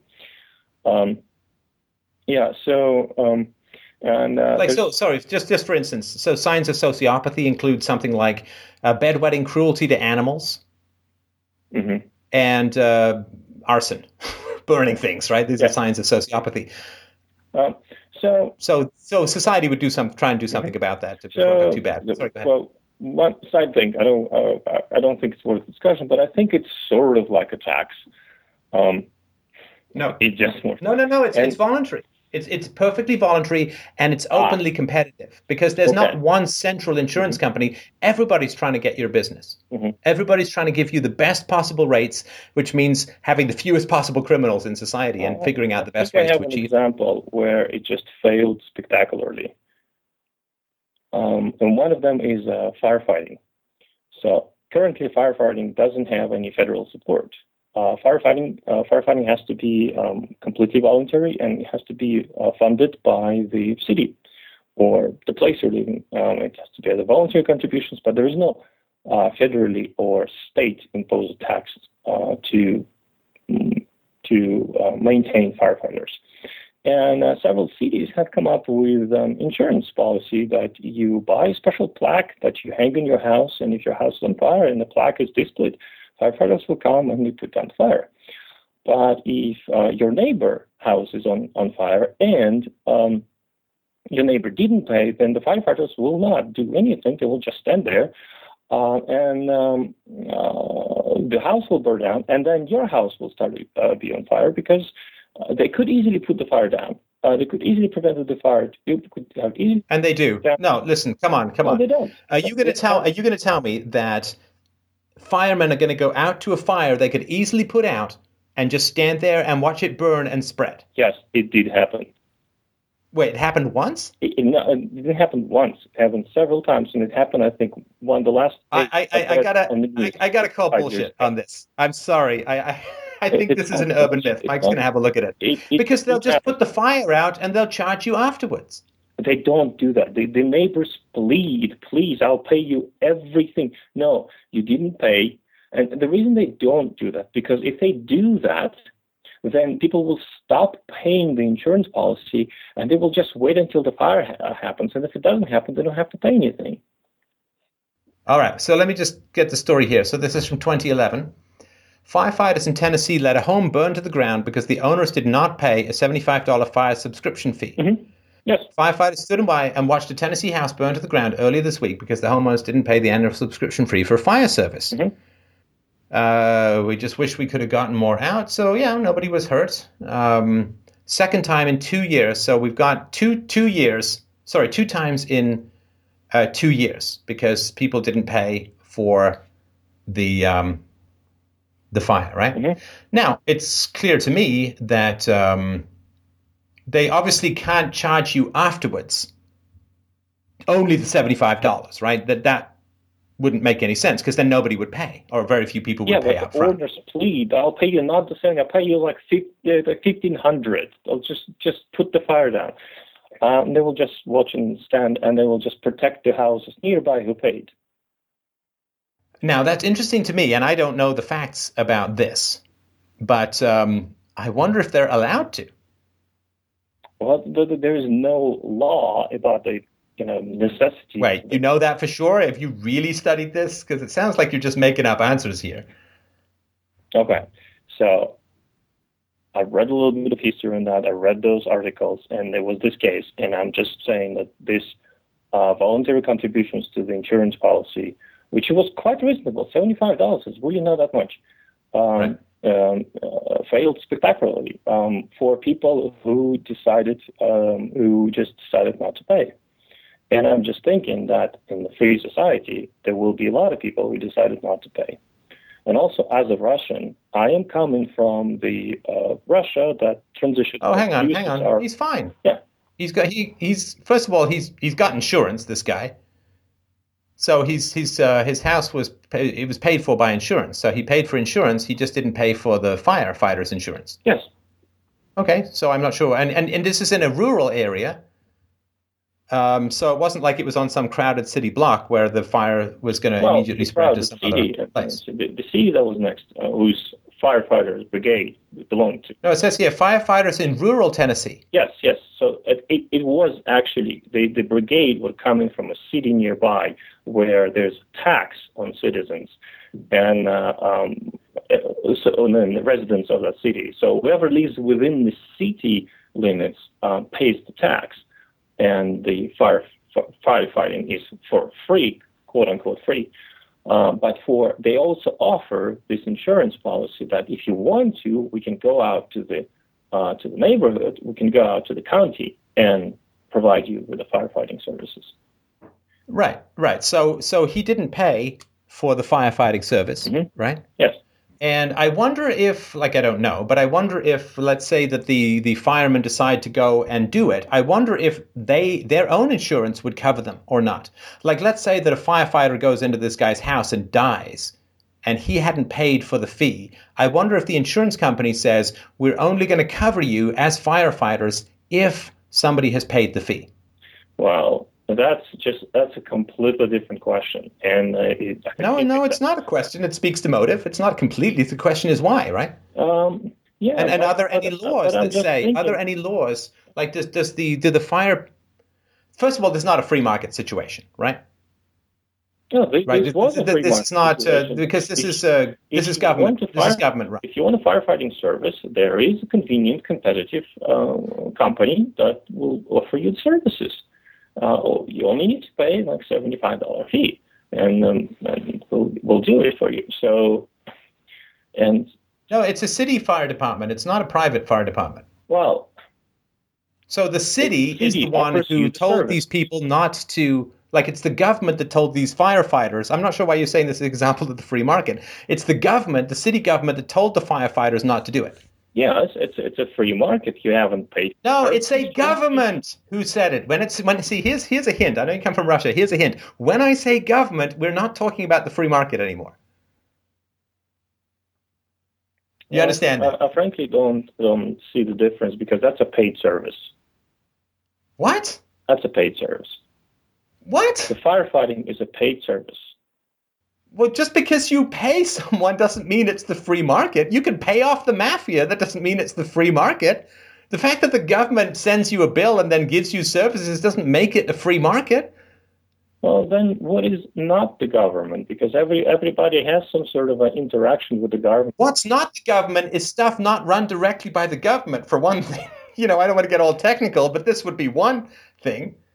This firefighting brigade is basically independent from the city. Okay, let me read this to you since you... South Fulton's mayor said that the fire department can't let homeowners pay the fee on the spot because the only people who would be paying were those whose homes are on fire. Yes. So here's another hint as to how it's not the free market. When the mayor tells you something, it's not the free market.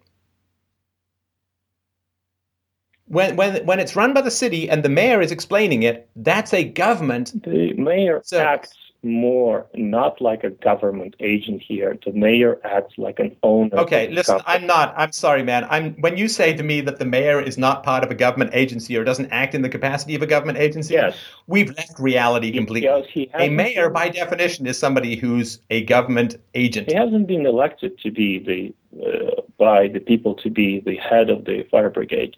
He is the mayor of the city. Okay, listen, I can't. Life is too short. Duties. Listen, stop.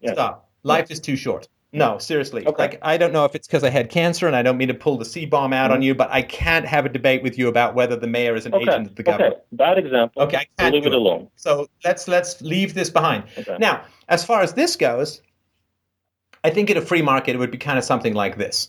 That what I would like if I had a free market fire brigade around, what I would like is I need people to pay. Up front, right? Because if nobody's paying, I'm going to have to pay for the whole damn thing, which is going to be like $1 million a year. So people have to pay. What I would like is I'd say, okay, if people don't pay, please put their fire out and then build them. Right? And I think that's what everyone would want for two reasons. Number one, compassion, right?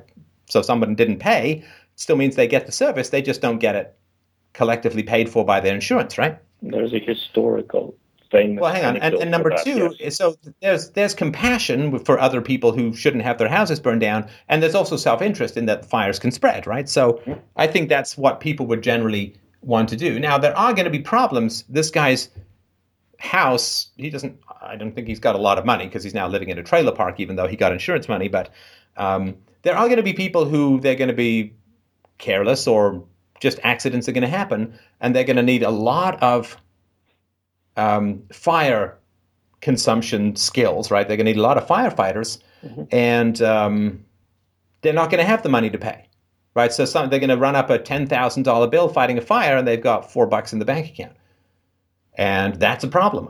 What's going to happen with that? I'd still want their fire to be put out, but they're going to have to spend quite a bit of time working off that money because that's kind of the way that stuff would happen. But listen, when it comes to the government versus the free market, forget about this thing that happened twice in the history of America, right? This is really not a big, important thing to focus on. Let's focus on something else. Was it the government fire departments that gave you smoke detectors? Where did smoke detectors come from?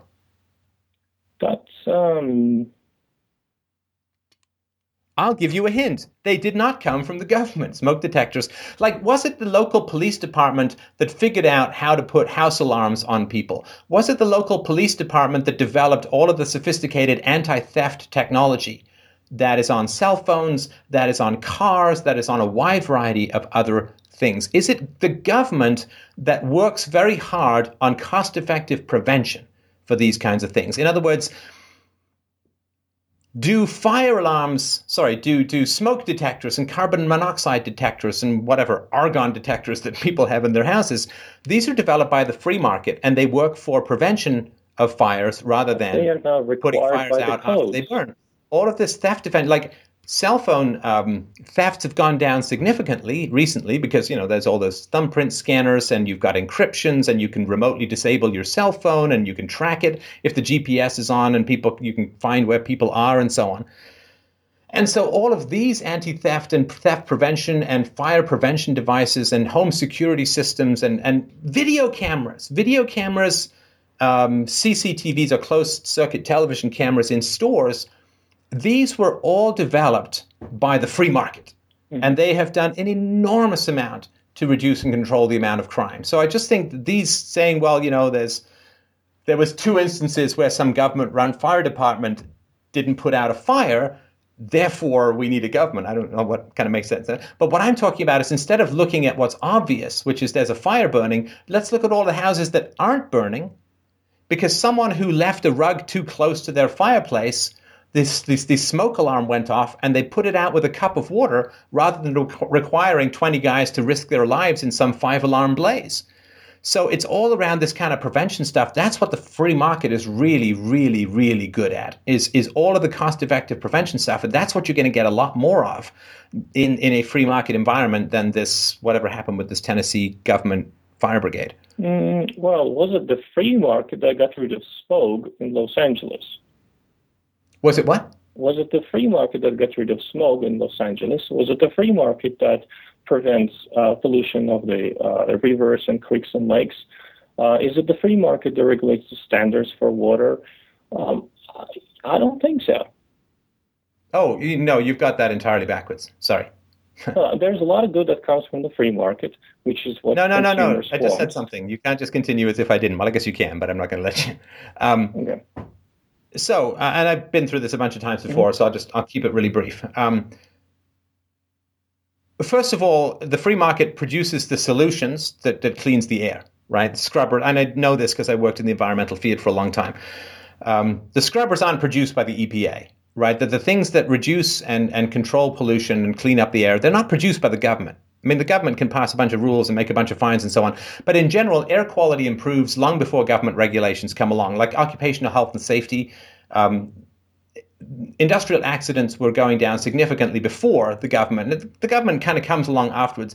Air pollution is going down before the government usually gets involved. That's number one. Number two, the government actively prevents a free market solution for these kinds of things. Because, for instance, this is going back to an example from the 19th century.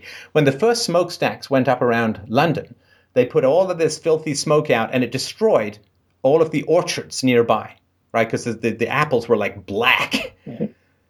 And so what happened was the farmers took the smokestack operators, like they took the factory owners, to court. And they said, listen, you've destroyed our property. This is our farm. We've had this farm for 200 years. It produces X amount of dollars every year. We invested this much in our apple trees, and you've just destroyed our entire crop. And so you need to pay us the value of our farm back. And this was taken to court in London and a bunch of other places where this kind of...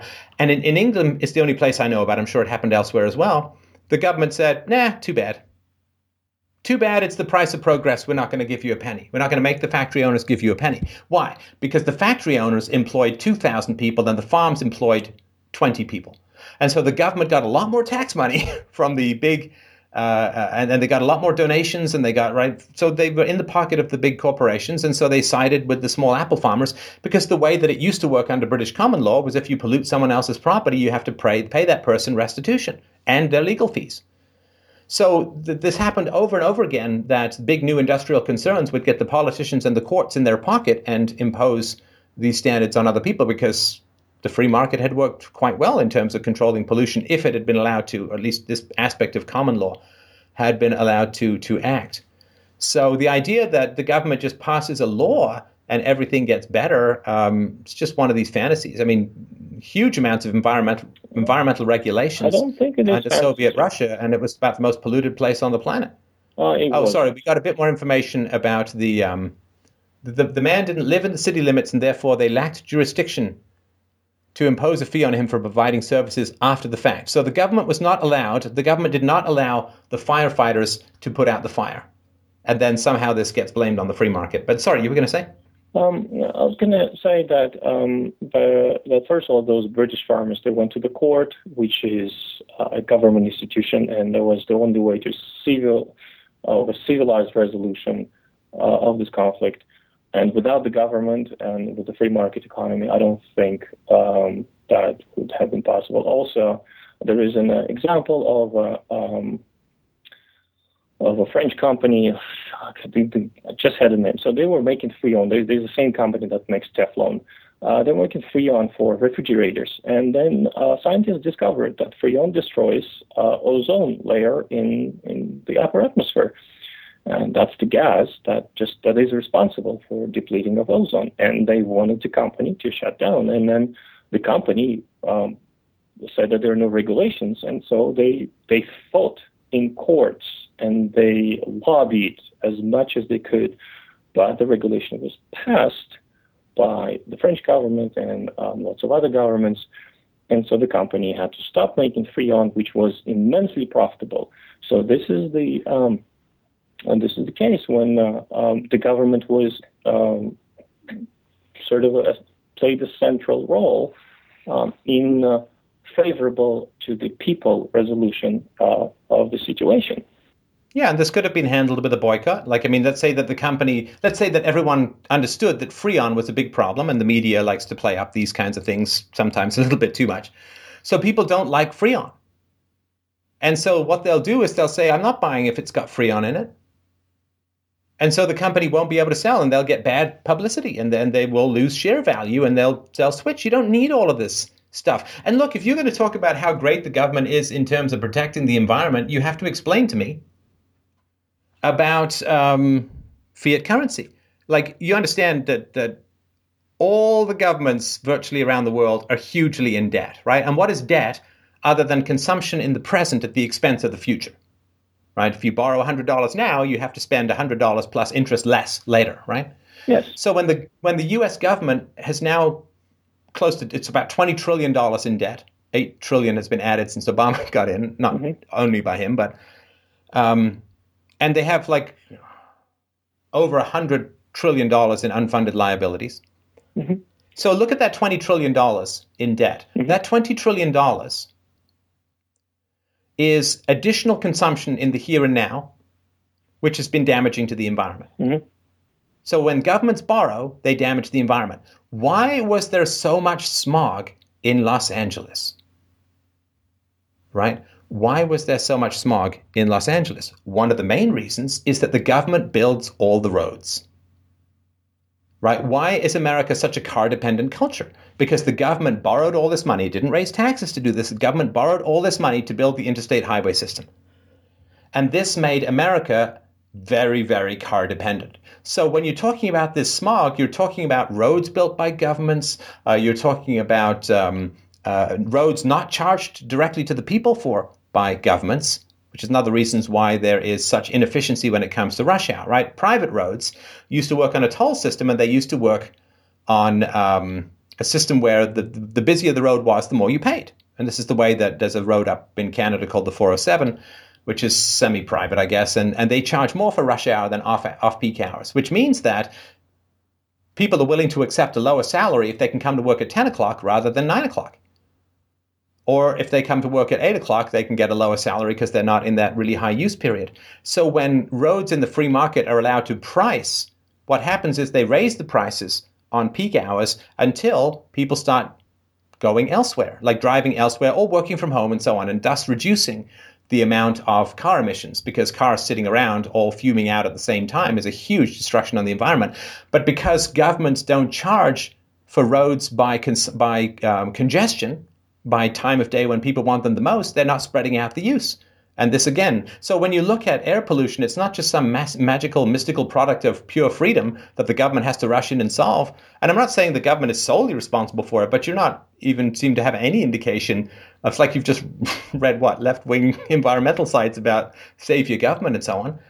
And so this idea that it's the government needs to save us from this evil free market predation, $20 trillion in debt is significantly more than the entire GDP of America for an entire year. And if you think about the amount of environmental damage done by current existing American consumption of resources and production of pollution, that's a whole year or two, a year and a half to 2 years extra of burden on the environment that governments have by borrowing. I'll take my risks with the free market when it comes to environmental protection when you look at the amount of damage. And let's just say it's not even counting war. Quite a lot of environmental damage in places like Iraq at the moment. And if you've got a big government at the center of your society, okay, let's say that everything's true. Okay, you've got 2 houses burned down and you've got some smog in a couple of cities. Okay, there are still a million Iraqis still alive, and far less terrorism in the world, and far less genetically destroyed populations in Fallujah and so on. I'll take my chances. Well, yeah, these are all valid points, and I'm thinking the problem is not that there is a government, but I think the problem is that the government is not these days is not under control of people, which what it should be, because I think compared to when. So what? You said the government now is not under control of the people. Yes. Compared to when? Compared to, I don't know, maybe 1950s, 1960s, when the public opinion was much more valid rather than just a sort of a media hype that it is today. You mean because the public was really keen on the war in Korea, or the Marshall Plan to Europe, or, just off the top of my head, the public was really willing to pay for things like Jim Crow and segregation? And I'm not sure what you mean when you say that. The governments have been in control of educating the population since the mid to late 19th century throughout almost all Western countries. So the idea that you can have some idea of what people think about the government when the government is responsible for indoctrinating them doesn't make any sense to me. I wouldn't blame somebody for being a communist in Russia in 1950 because that's the way they've been raised and programmed and indoctrinated. So I don't know how people can have any kind of rational control over the government when the government is responsible for indoctrinating them for 12 years straight about how wonderful and essential and necessary the government is. And, we got a presentation called The Truth About George Washington. Look at the Whiskey Rebellion, 1791, very shortly after the founding of America. People don't want to pay their whiskey tax. In Tennessee, I think it was, and George Washington rides down with a bunch of soldiers and bangs the hell out of them with swords until they cough up their taxes. The American public, in a lot of ways, didn't want slavery. They didn't want a civil war. 600,000 Americans died. They didn't want any of that. It's just government forces them to do it. I don't know that there's this fantasy time where the government was just really responsive to the people's wishes. I wouldn't. Government, by definition, is not what people want. Because when people want something, the market spontaneously creates and provides it. People want cell phones, so free market produces cell phones. People want shoes, so free market produces shoes. People don't want government education, which is why people have to be forced to pay for it. The government is the complete opposite of what people want, because if people wanted it, it would spontaneously emerge out of voluntary interactions. Yes, and what I'm saying is that that out of people want sometimes contradictory things, and not always what people want is rational and beneficial to society. And so there's got to be some agency that would stay on guard. So, for example, I've been... Wait, people are irrational, so we should give them a government they vote for? Won't they vote for irrational policies from the government? That's a big philosophical question. We know people are irrational. No, it's not. The more irrational people are, the less we can have a government. The more rational people are, the less we need a government. It's not that complicated at all. Yes, but the problem is that we're not rational. Everybody has a different opinion. Everybody wants to go in a different direction. And right. That's why you have a free market. Well, the free market... If you want a bicycle and I want a car, you can buy a bicycle and I can buy a car. And if you want to walk and I want to ride a horse, you can walk and I can ride a horse. That's the whole point, is people disagree on things, which is why we kind of have a central coercive agency that they can hijack to impose their will on everyone else. What if you want a car that is unsafe to pedestrians? What if you want a car... Well, then your insurance company will refuse to insure you. Well, so that the insurance company will turn into government. Well, now you're just not making any sense. Come on. Well, then the insurance company imposes laws and regulations on... No. Insurance company does not impose laws and regulations. Because in order to have laws, you need a police system, you need a court system, you need a prison system. That is a lot of overhead for one insurance company to pay for. And the moment some insurance company wants to stop paying for that, they have to put up their rates 500%, and everyone's going to leave them, and they won't be able to have the money to pay for it. Yeah. It's only because the government has confined you in that you can't leave, because if you try to leave and go to some other place, they'll just send you back because you don't have a passport to stay. Yes. So the government has confined you, and the government will take your money without your permission, against your will, by definition, right? It's charity if it's voluntary. It's taxation if it's coercive. Mm-hmm. So but I'm saying that is not what an insurance company does. An insurance company sends me a flyer in the mail. The government sends me a bill I have to pay, or they shoot me if I don't go with them peacefully when they come to take me away. It's a little bit of a different interaction. Maybe you've got a more aggressive insurance company. I don't know. Well, I just don't. The problem comes to that. I don't buy into the idea that insurance companies will be so peaceful and just send you the flyer. Just think of being an insurance company. Decide not to pay the insurance. Think of being an insurance company and executive. Yeah, right? I don't know if you've ever run a business, right? The people. I'm sorry. The people who are insured will pay the money that they promised me to pay, and that there will be a way to punish them if they don't pay. And if the only thing available to me is ostracism, then I run into a lot of problems. One of them is that the information doesn't spread immediately, and this person can just get up and leave and go to another place. And there's a lot of problem with just what do you mean, ostracism. Go to another place, where there's no internet? Where there's no cell phone technology, where there's no, you can get a credit report in the country for just about anyone who's ever taken out a loan. And you're saying that somehow the free market in the future can't have a reputation report go from one place to another? Are you kidding? Do you do credit reports on every person you meet? Do you do credit report on every entity or business you decide to interact with?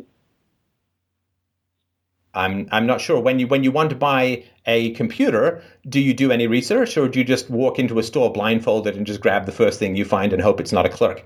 A lot of people do that. A lot of people don't want to do any research. They go to the store and they just hope the representative of the store will help them to choose the right one for them. Okay, so they do some research by asking the person in the store. Yeah, but for example, there are, say, thieves in those stores, and no store has a complete lead. There are what in those? Sorry, did you say thieves? Yeah. So, for example, there's a guy... You mean shoplifters? Yes. Okay, there are shoplifters in the store. Okay, go ahead.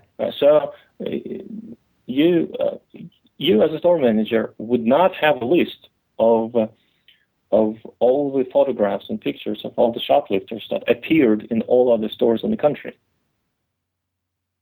Okay. Is this why I can't have my freedom because there are shoplifters someplace in the world?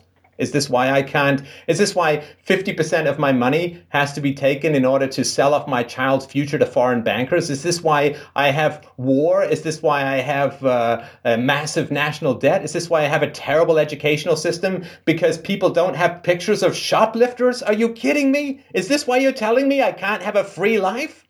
Well, the problem is that you will never have your free life. Well, not if you have anything to do with it. I agree with you. Well, but come on, the point where you're getting, where you're saying, well, you don't have pictures of all the shoplifters in the world. If this doesn't bother you that you might be on somewhat shaky ground, then I don't even know what to say to you. If you've gone this far in fighting back against some rational solutions, I don't even know. I don't know what to say. You make it as easy as possible. There's Yelp. There is the Better Business Bureau. People put their signs on stores. They say, we're the member of the Better Business Bureau, and we've got this stamp of approval, and the Good Housekeeping seal of approval, and Consumers Report ranked us #1, and we were #1 in PC Magazine, and we've got the best independent survey of our customer satisfaction in the business. There's TripAdvisor. There's CAA. There's travel agencies. There's so many people who validate the quality of things and give 5-star ratings or 4. There's hotel ratings. You know whether you're going to go to a nice hotel or a not nice hotel for the most part. There are rating systems all over the place. And you're saying, I can't have a free society even though there's 6 million different ways in which people validate it. My God, just go and apply for a car loan or a mortgage, and they'll look it up. I don't look up the credit rating of everyone because I don't care about the credit rating of the store. I mean, because I'm going to go in there and I'm going to buy something or I'm not going to buy something. And if the store closes down tomorrow, it's like, well, that's a shame, right? But that's never happened to me in my life ever once. I'm willing to take that chance. And that's what you have to ask yourself when it comes to, do you want a free society? Yeah, you can think up situations where someone's going to get the short end of the stick. You can always think up situations where there's going to be some kind of problem. So what? Who cares? We'll take our chances, because what we've got right now is an increasingly tyrannical, overarching, oligarchical, bad decision-making, single mother fostering, welfare dependence creating, military-industrial complex provoking causes and problems and challenges and sticking their nose in the hornet's nest of radicals all over the world. And we've got terrible public schools, we've got crumbling infrastructure, we've got unfunded liabilities that dwarf even the national product of most countries.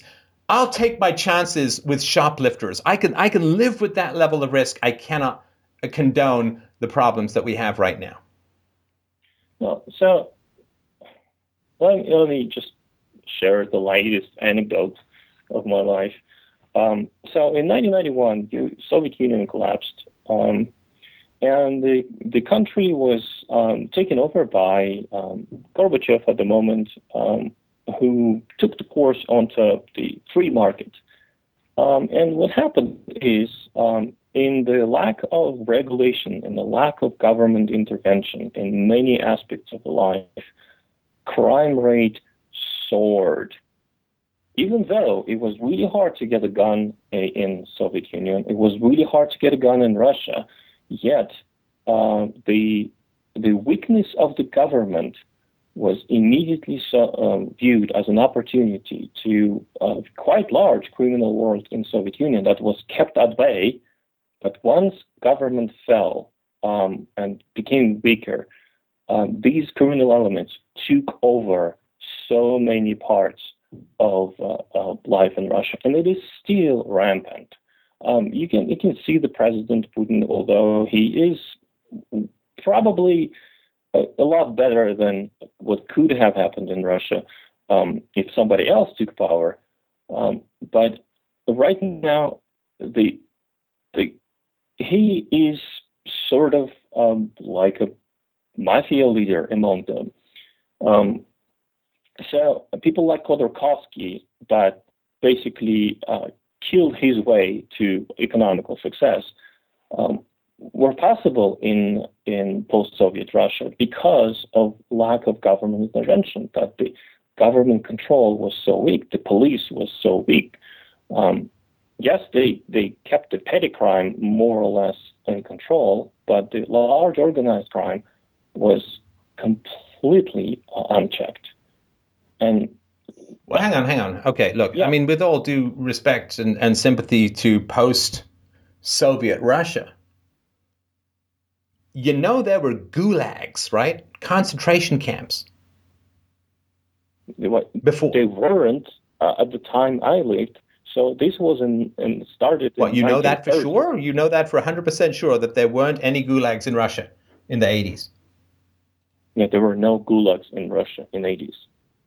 Were there any unjust imprisonments in Russia under the communist dictatorship? Not in. There were people who were criticized for the anti-ideological views. Yes, I agree. That wasn't really a good thing. Because it seems to me that under communism as a whole, isn't there something like that happen in Russia? Right, the entire government is crime, and certainly if we look under Stalin and Khrushchev and Brezhnev and I mean there was a lot of bad stuff going on in Russia, and not to mention the fact that it had dominated and dictated over Eastern Europe, of course, and Lech Walesa and the Solidarity movement and so on. There was some pretty brutal stuff going there, and so there was a lot of crime under communism. It was just called government policy. So I don't want to think that I can't support the notion that under the communist dictatorship everything was great. Forced labor camps continued to function in Russia until the late 1980s, for God's sakes. You can't pretend that there was no criminality just because it was legal under the communist dictatorship. The Economic Freedom Index in Russia, is 52.1 out of 100. It is not an economically free place. Hong Kong is 89.6. Canada is 79.1. I think Canada just went a little bit higher than America. I'm not arguing that the Soviet Russia was a good thing. I'm arguing that the government... And so they went from a communist dictatorship to a fascistic capitalism, crony capitalism mess, which they're still in. I don't see how this is an argument against the free market, because it would seem to me that they went from an economic freedom index of pretty much 0 to where they're at now, 50 or whatever. And the labor camps ended, the rationing to some degree ended. And then sooner or later, some of the Eastern European countries no longer had the Soviet boot on their neck. There was, of course, some flourishing of economic activity. There were some people who made some money. Of course, yeah, there was increased criminality because the whole country had just had 70 years of a dictatorship. You don't immediately just switch around and just become like, wow, it's like we've come out of the European tradition of hundreds of years of developing free market institutions. The Soviet Union collapsed and the criminal enterprise of the Soviet government ended. And everybody there was traumatized from 70 years of communist dictatorship and terror and gulags and repression and authoritarianism and boots through the head in the middle of the night. So the idea that somehow out of this you're going to get some free market paradise makes no sense at all. Of course, I mean, the fact that it achieved any freedom at all relative is kind of a miracle and a testament to the resilience of the Russian spirit. It takes a long time to develop these institutions, to develop these thought patterns, to develop these understandings. I mean, just because a church collapses doesn't mean that everyone immediately becomes a philosophical atheist. It just means the church has collapsed and people are digging their way out of the rubble. And the Soviet Union collapsed. That doesn't mean that everybody in the Soviet Union suddenly became some enlightened free marketer who really understood the ethics and philosophy behind it. It turned into another kind of predator robber baron situation, arguably significantly better, at least for Eastern Europe, than the previous regime. But I'm not taking any blame for the free market for all of this as a whole. I mean, it's got nothing to do with it. I mean, I don't know what else to say. I mean, I don't agree with what happened in Russia before or after the fall. But the idea that this is somehow a big problem because of the free market, I'm saying that this happened because of the reduced role of the government in checking the...